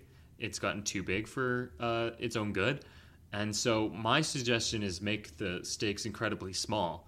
Don't threaten the entire universe, because who gives a shit? We're going to do it again in the next two movies, right? Infinity War. Like, why would you do it early? So my idea was that Ego's whole goal should just be to have someone to spend eternity with. And so he's creating progeny to spend time with, and that's all Peter wants. So then his goal should be keep Peter with him forever. Keep him as his son for the rest of eternity. Who poses a threat to that? The Guardians of the Galaxy, because they want to bring him away and spend their lives together elsewhere. And to save people, there's probably a threat that they can try to turn their attention to, and Ego says, no, don't go, stay with me. And it's that challenge of like what Quill wants the most, and I don't know. So that was my idea. My problem with that is that like, why doesn't Ego just go with them to places and stuff? Like, I don't feel like that doesn't create. Peter doesn't have to choose between Ego and the Guardians in that scenario. I don't think, like, not really. I do think I think there has to be some reason that he needs Peter beside him that is misguided and incorrect according to the morality of the movie. I think it has to be more than just is just lonely, because then he's not even really a villain. Like, even though he's been killing it's the same thing where it's if we then find out he's been killing all of them, it's like, okay, but he's not going to kill Peter because he likes Peter. So there's not a problem there. Yeah, but if the Guardians try to bring him away, then he might kill the Guardians, which is something that why? Because they're trying to bring sense, Peter. Though. Like, it's like this overbearing father figure where it's like he doesn't want Peter to leave him, you know? And also, early on in the movie, he actually explained that he can't leave his planet for longer periods of time because he needs to come back to his power source. Yeah, but he can leave long enough to, like, go to Earth and, like, fall in love with a woman. Like he can leave for a decent amount of time. Yeah. So it's not like I feel like the resolution to that would, in that scenario, Ego's not even that bad of a guy, for one thing. And, like, that he needs to be a worse guy for the movie to work, I think. Like, he needs to be wrong. It needs to be strictly incorrect for Peter to choose Ego. And in that scenario, it's not necessarily wrong for him to do that. It would be taking that idea to the extreme of, like, the super overbearing parent who doesn't allow him to leave and says, no, I want you all to myself. I don't want to share you with other people. That has been seen in other media. This isn't the first time that villain has been a thing. I think the only problem with that, though, is you lose out on the Yondu backstory plot, where, you know, he sort of feels guilty about sending all the kids towards Ego, towards, like, their death, technically. You can still keep the death thing if they're not suited to, like, what if instead of they don't have the power, or, like, that can be part of it, but, like, you know, Ego just grows tired of them and he doesn't like them, or they don't have the power to live forever. Yeah, exactly. You need the power to live forever anyways. Exactly, yeah. Or maybe he wants, like, I don't know, a godson. He wants, like a son to be God with him. And I think in that scenario it works better if people live on Ego. If there's, like, a group of people that need to be, like, liberated. Like, I think that's actually... that's just Quantumania over again, man. Don't do that. No, but that story isn't wrong. Like, Quantumania, that's not a terrible idea that, like, they go in here and then... It's not as good in Quantumania because who is Kang to them? Kang is no one. So, what? Like, turning on Kang isn't a big deal, whereas turning on his father is a big deal. But, like, no, Quantumania just executes that terribly. It's not an inherently bad idea. Yeah. Okay. Anyways, do you guys have other ideas of how you would fix this plot problem? I think Aidan just hit the nail in the head, to be honest. Just, like, Ego tries to drive Peter away from the Guardian family ASAP. I think that's perfect. That keeps the conflict very contained and also justifies the actions of Peter later on. I think that's just a really great way to execute it. And also it's a way to, like you said, break up the Guardians in a sense that they are separated both in terms of, like, physically and also emotionally, because, like, the bond is sort of, they're losing the bond that's holding them together. Yeah. So you would still keep the universal threat then? I think that's fine. Like, it's just a backdrop anyways. It's more about like, for me personally, I didn't buy into, like, Ego's whole thing at all. I don't think like, in terms of script, they did a good job explaining, like, why he's doing this in the first place. He's just like, I found meaning, and the meaning is I gotta take over the universe. It's like there's something missing there. There's a problem with that because it's dumb. Yeah. No, I agree that there shouldn't be a take over the universe thing. Although it is, like, the reason is that, like, he never had any family and he doesn't know how to like take care of people or, like, be a family member. And so, like, he represents, like, the opposite of what Peter needs. And so, like, there is, like, some reality, and, like, wanting the entire world to just be him is, like, antithetical to what Peter needs to learn. And so there is something there, but I also agree that it's not interesting that he just wants to take over the universe. Like, and that's why I think, like, it needs to be, like, again, and maybe this is a dumb idea, but something like this, if there are people living on Ego for whatever reason, and he's not and he's doing something wrong. He's not a good leader. He's doing something bad to them. He's whatever. Then there's like then we meet some of these characters and we learn a little bit about them and we have a personal connection to them, and so they have to be saved. Whereas like just random people on random planets, like that just feels like whatever. Hey, even it can even if be it's on like Earth. it can be like a WandaVision scenario where it's like egos somehow like mess with their heads Yeah. to make them No, think actually, this is- yes, yeah. Yeah. Or Like ego is trapped in there or something like but that. that's Yeah, that could literally be fun. WandaVision. he needs more mantises, basically. Like, what if his whole planet, instead of killing his kids, what if his planet was all of his kids? Indoctrinating them. Yeah, maybe. Yeah, just maybe. like Yeah. that's kind of scary, you know. Mm. And then you have a planet full of Star-Lord's siblings, like half siblings. That's kind of fucked. There are some other issues with the plot, though, not just what we've described. There's I think let's talk about like the big stuff first. So like the third act isn't great either. I do think that it's a lot of like kind of like meaningless things are happening, or like things that are hard for at least me to kind of like care about. I think the third act escalates really nicely in the first film, where it's very clear like don't let the ship reach the surface, and we have to stop Ronan, and like all these very clear outlines. And this time it's like shoot the rocks, and it's like I don't even understand how how much firepower do you need to fight rocks? Yeah, it's like a feudal, like it's just a buying time thing until another thing can happen. Yeah, and it's a lot of the same. A lot of shooting at rocks, and then the Sovereign come back randomly. And then they're quickly dealt with, Quickly, so quickly. Very quickly dealt with, It's a very messy third act. Although I will say what I like about the third act is that it is like the point of clearest conflict in the entire movie. So it actually does feel compelled better in some ways for me. Like I think the third act, the biggest problem with the third act, to be honest, it's too easy. You know what I mean? Like you think like taking down an entire planet is very hard and difficult, but it's literally Mantis putting the threat to sleep when they were cooking up the plan, and then when they're actually executing the plan, we got to have this fight sequence between Peter and Ego. So we got to have this, two godlike dudes going at each other where Groot's planting the bomb. Like it's a little more simplistic compared to the first one for sure, and also like the progression of the battle is less clear compared to the first one, where first one there's clear visual of the Dark Star or something crashing down into Nova, and like that's just an indication of how the battle is going, which is clearly missing in this one. But honestly, like I don't think the battle was a point anyways. I think the third act is literally just setting up for like a huge emotional payoff. Like, like we care about Quill, his family, and Quill had his thing with Yondu. So ultimately, like I think it works for me as like a movie, but like it can definitely be done better.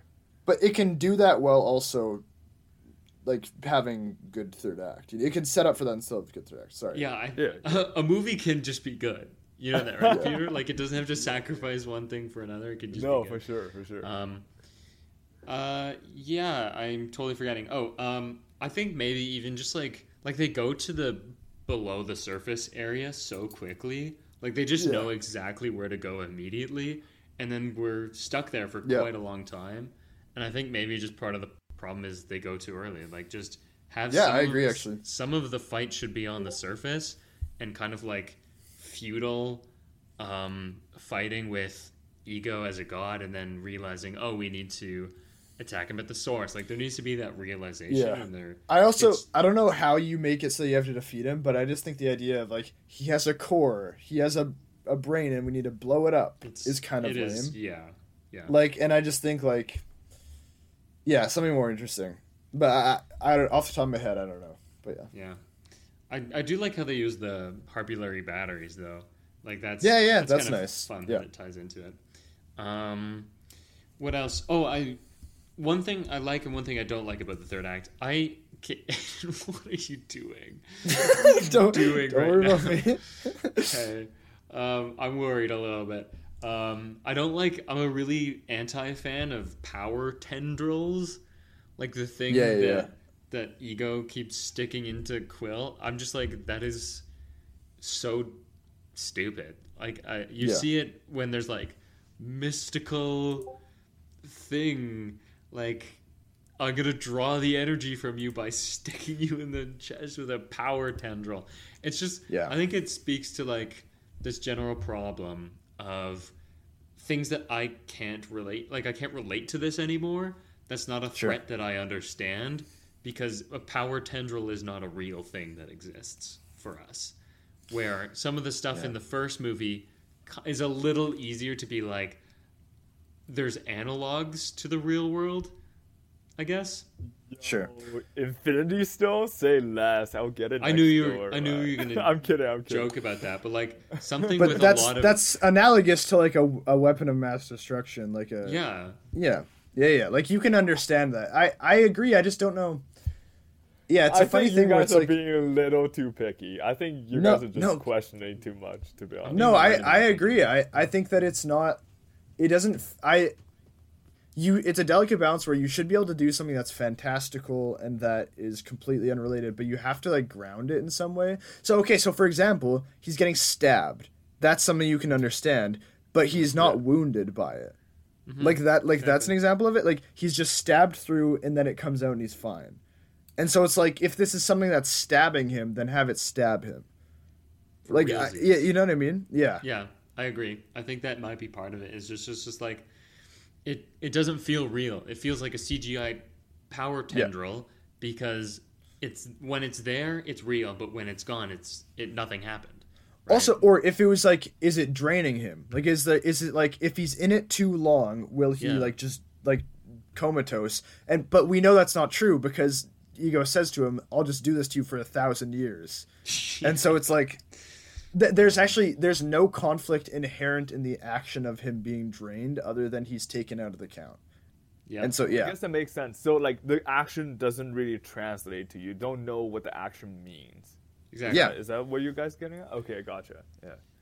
The other thing is, with similar issues, is what happens when he gets power tendriled is the blob. And I'm pretty sure like that's the movie they're referencing with the gray goo stuff on all the different worlds is The Blob, the 1950s horror film. But it's as fun as an homage that may be, it's very like, very gross CGI blob that just aesthetically is like, I don't know why they chose the most boring gray color for that. That seems like an odd choice. Given how colorful Ego is, also, like, and then also just like people also, far like, away. We kind of talked about that. It's like he planted a plant, right? So do something that's like plant-like, something planty. Yeah, I don't know. Yeah, I agree with you. There's some plot contrivances in this movie. I don't know if you've caught any, but I can list a few. Ego just like shows up at the start of the movie and like kind of literally is the Deus Ex Machina, and I'll give it a pass only because he is a god, and that's the point. is the hand of God saves them from the battle, and he is a god, so like maybe that's the point. But he really just like shows up out of the blue, which is I guess like kind of the point, but I don't mind him saving him there because it actually helps propel the plot forward that he saves them like that. Like, and it's also not the biggest action that these characters need to take. Like, you kind of expect that this is going to go wrong for them. It just kind of has to go wrong for them. And so like, I actually think that they can't really win by themselves in that moment. They have to, this has to establish they are divided, and because Rocket and Quill can't get along, like, they're getting into trouble, and so they have to lose. So I actually think it's good that it's not because of them that they don't die there. Like, if that makes sense. Okay. It actually works for me that they get bailed out for that reason, because of the conflict they have there, the interpersonal one, they shouldn't be able to win by themselves. Fair enough. That makes sense. Some other ones, there's no guards in the Ravager ship who are like, and then there are. And then there are. That's what really bugged me. Is it for one scene the guards are suddenly there, and I was like, why would you even bother putting them there for that scene if they weren't there for any of the other scenes. Like, that was really strange to me. And the last one is just towards the end, the third act, Gamora and Nebula get out of Ego's undersurface because they jump on a podium that takes them to the surface. And it's like, that's sick. Really? That's a clever use of environment, I guess. But why would Ego be doing that? Think about That's it like Ego. from a logic perspective. Why would Ego be sending podiums up to the surface? Like, it's not representative. Like if he was actually trying to form a particular part of his body, for example, like if he wanted to make a giant face, let's say, I don't know why he would do that, but if he wanted to form a giant face, he would have to change the topography of his planet and then would have to move parts of his body. Capitalizing on that would make sense. But the podiums are completely random and do not then do anything specific. That is the problem I have with that. That's wild. Because usually I'm the guy that wants everything to be somewhat related or like something going on the screen explained. I actually didn't mind that. I find it so interesting. You have a problem with it. I just think like, hey, like don't like that's not really something I'd question. You know, it's like, okay, it's happening. They're taking advantage of it. It's like, boom, up they go. It's a cool little sequence. Well, that's what I mean. It's a contrivance. It's like you can also just slightly tweak that and make it better. Like the thing you just said, Alex, where it's like if you just have a reason why he's moving the land, then it's fine. But there's no reason for him to do that. I feel like it's a huge issue, anyways. No, right? I think it's. I think it's a general problem with this script is that they've written it in such a way where they've gotten themselves into unsolvable problems, and then they give the easiest possible outcome to just move forward. So the podiums is, how do we get Gamora and Nebula out of there and make it about them? I don't know, fucking podium. And like all the other ones too. I like that. I like the way you think. Instead of a more creative solution to the problem, they go with the easiest and this sort of Deus Ex scenario where they were saved by the environment, they're saved by Ego, they're saved by that. Yeah. No, and I think agree. Also, like it feels like something that we started noticing later is that they rush production, and that was mostly on the more recent films. But we kind of knew that they didn't have a whole lot of script writing time, and I'm wondering if that's showing its head here a little bit. Like if it had another year to develop, would they have fixed some of these script problems? Like were they rushed for production? Is something that I wonder, and maybe we just didn't notice at the time. Yeah. I don't know if you have any contrivances, but I have one other one, but I'll open it to the floor if you guys have any.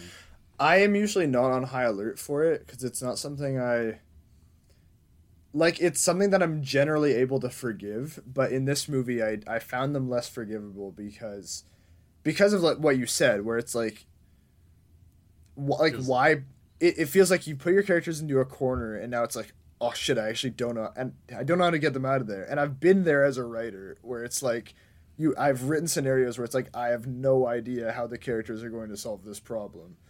And so you just put like a placeholder thing in, but then the placeholder thing just becomes the actual thing, and that's not good. Yeah. The only other one I have is when they crash land on Bearhurt, and they try to fix the ship by... Now, ultimately it doesn't matter that the ship is fixed or not, because it doesn't get fixed, and it stays there.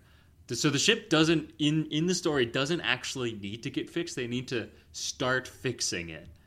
That's all that needs to happen. Rocket they need to just be split up for some reason. Yeah, and Rocket needs to start fixing the ship because they intend to come back to it. Now, the issue I have is instead of it like being... Like they've set up a problem. They need to fix the ship. They've crash landed on a planet with no people, seemingly. And the answer is just in their hands. Spray foam nanotechnology.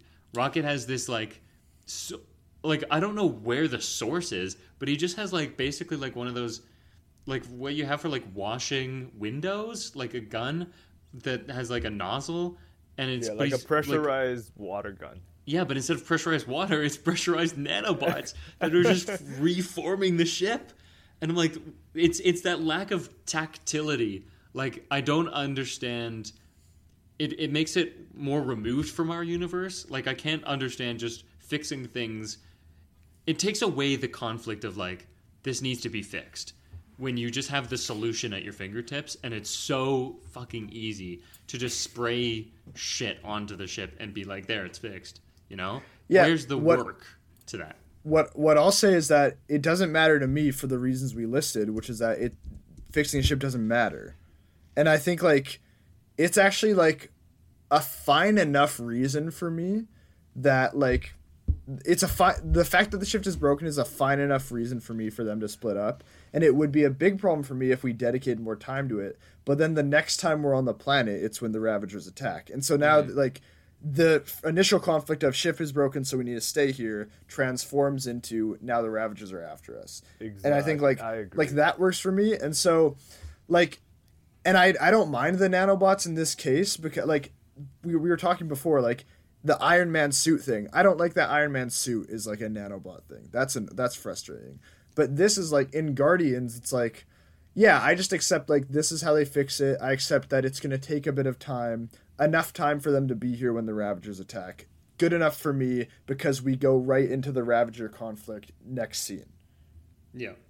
I do agree that it's not quite as egregious as it is later in the MCU, but you are bringing up the point that I eventually wanted to get to, which is in the MCU, nanobots are just ubiquitous technology that, like, everyone just seems to have access to.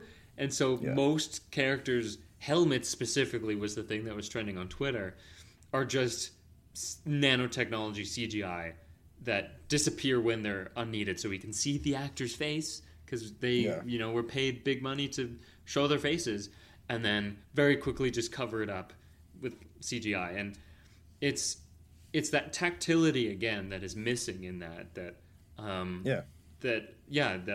really don't like when you had to in the old days you had to remove your helmet the old-fashioned way by taking it off, and that was a thing, that was an action someone had to do, and that feels real to us. And just you lose it. And so I don't think the Guardians films doing this in this one small scene is what led to that, but I think it's part of a greater issue of nanotechnology just being a quick band-aid for, like, let's do something quickly, you know? Sure, and I think, like, the suit example is definitely true. Like, I remember Black Panther in Civil War versus the first Black Panther movie.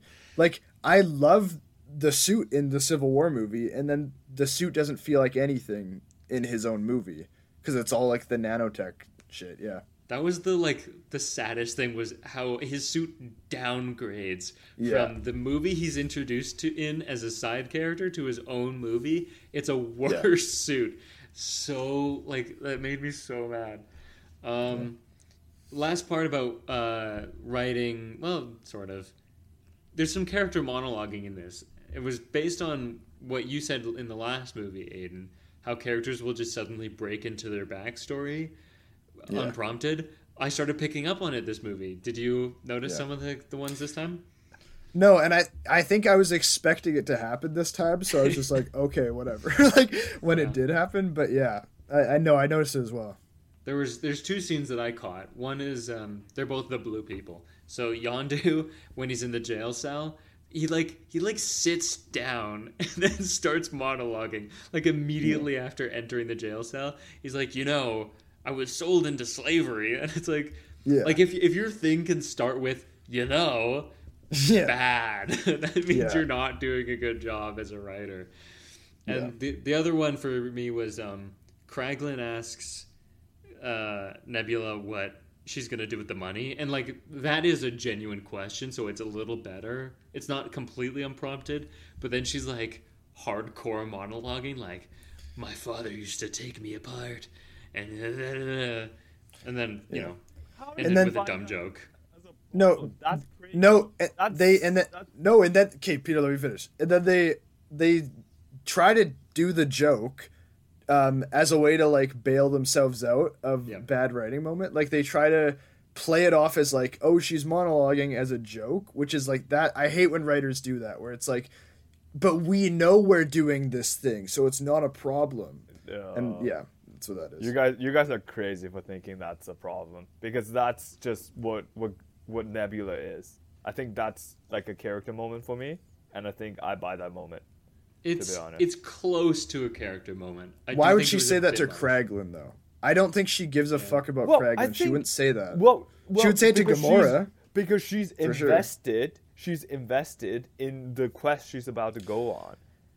You know? No, I think if Kraglin asks her that, she tells him to fuck off. Exactly. And that's it. Think would Nebula from the first movie do this? And the answer is no. She was throwing people out of planes constantly in the first one and just like yelling at people. So she would literally be like, "Shut up" and leave. She would only open up to Gamora, and she does later. So it's kind of irrelevant that she does it in that scene. Like, she just does it again later. You know? And if we fix this movie by having Gamora leave earlier, you can do that whole thing. Yeah. And like have that be an actual threat. Anyways, that's all for character monologuing. What did you guys think of Ego? Is Ego a better villain than Ronan was? I think so, better. Yeah. Would someone like to elaborate? No, it's like I touched on it earlier, where I think like he represents a better antithesis to what Peter needs to learn. Peter needs to choose family, and he needs to choose real over fantasy, and he needs to like understand who his family really is, and Ego is the antithesis of all of that. And so it's like, yeah, it's a lot better. It's better. And also, this sort of like I really like it when villain has a personal stake in the protagonist. Like, they are actually related. So it's like higher stake both for the villain and for the hero. Just because like they're related by blood. And also Peter already has this sort of like who is my father? Like I have this missing father figure as a kid.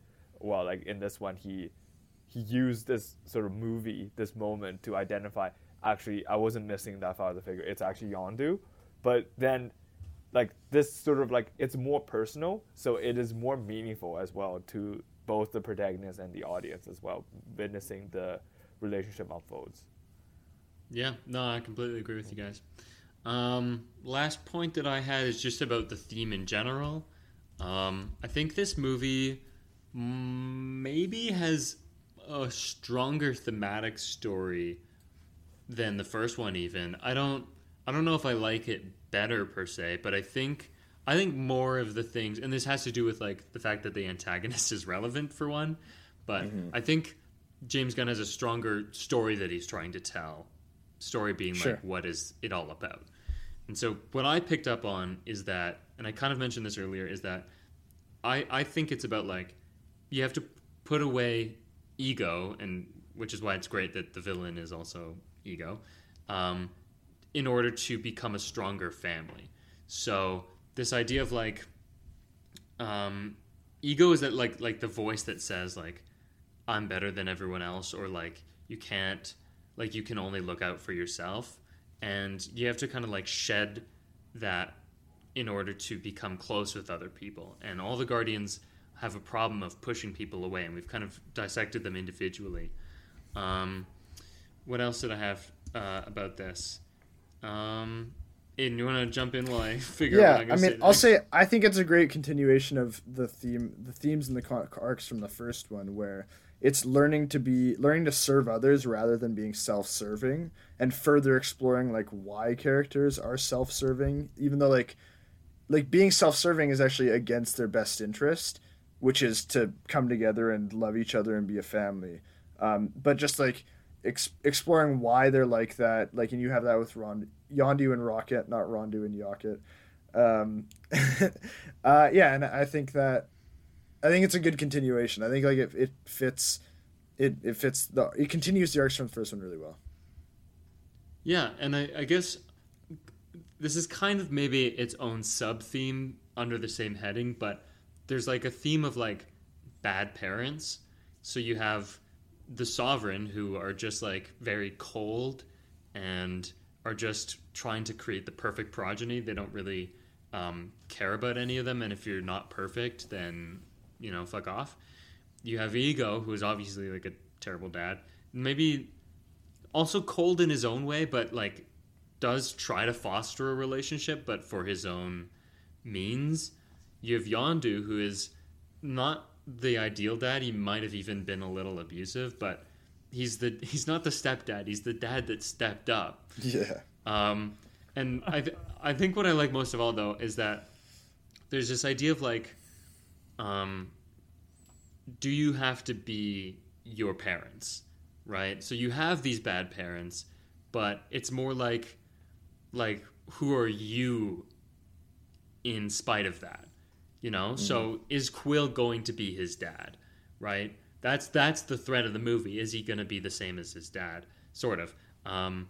Same with like Nebula and Gamora are like they have that shared issue of like what their dad did to them. Rocket has his issue of what his scientist, quote unquote, dad did to him.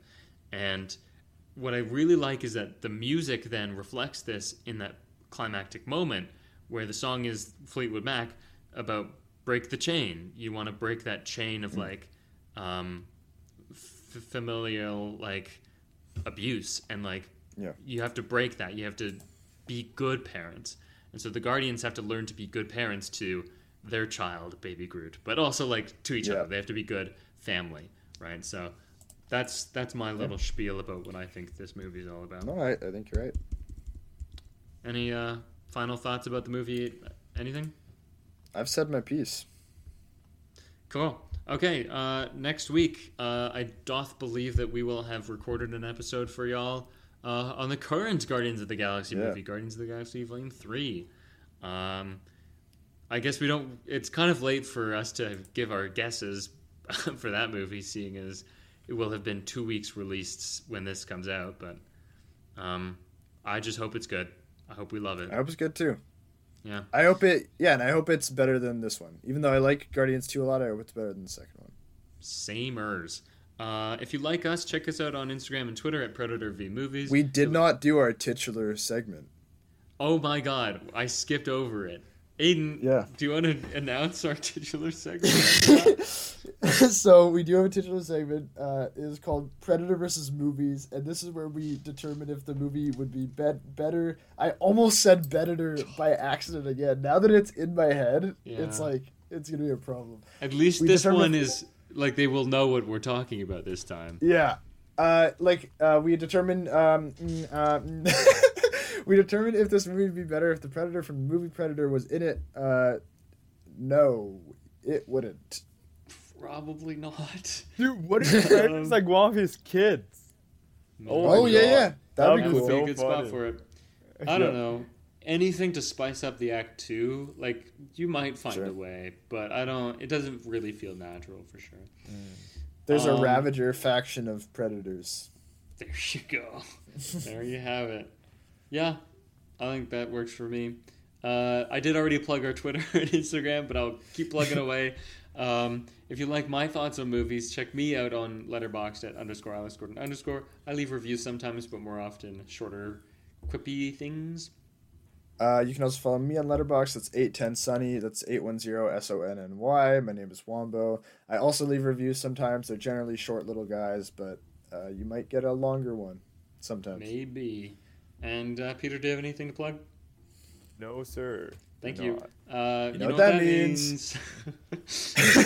Fathers want to take it.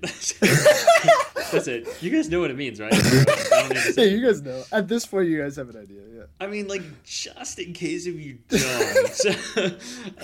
it does actually kind of mean that you have to leave a review. You're kind of contractually obligated.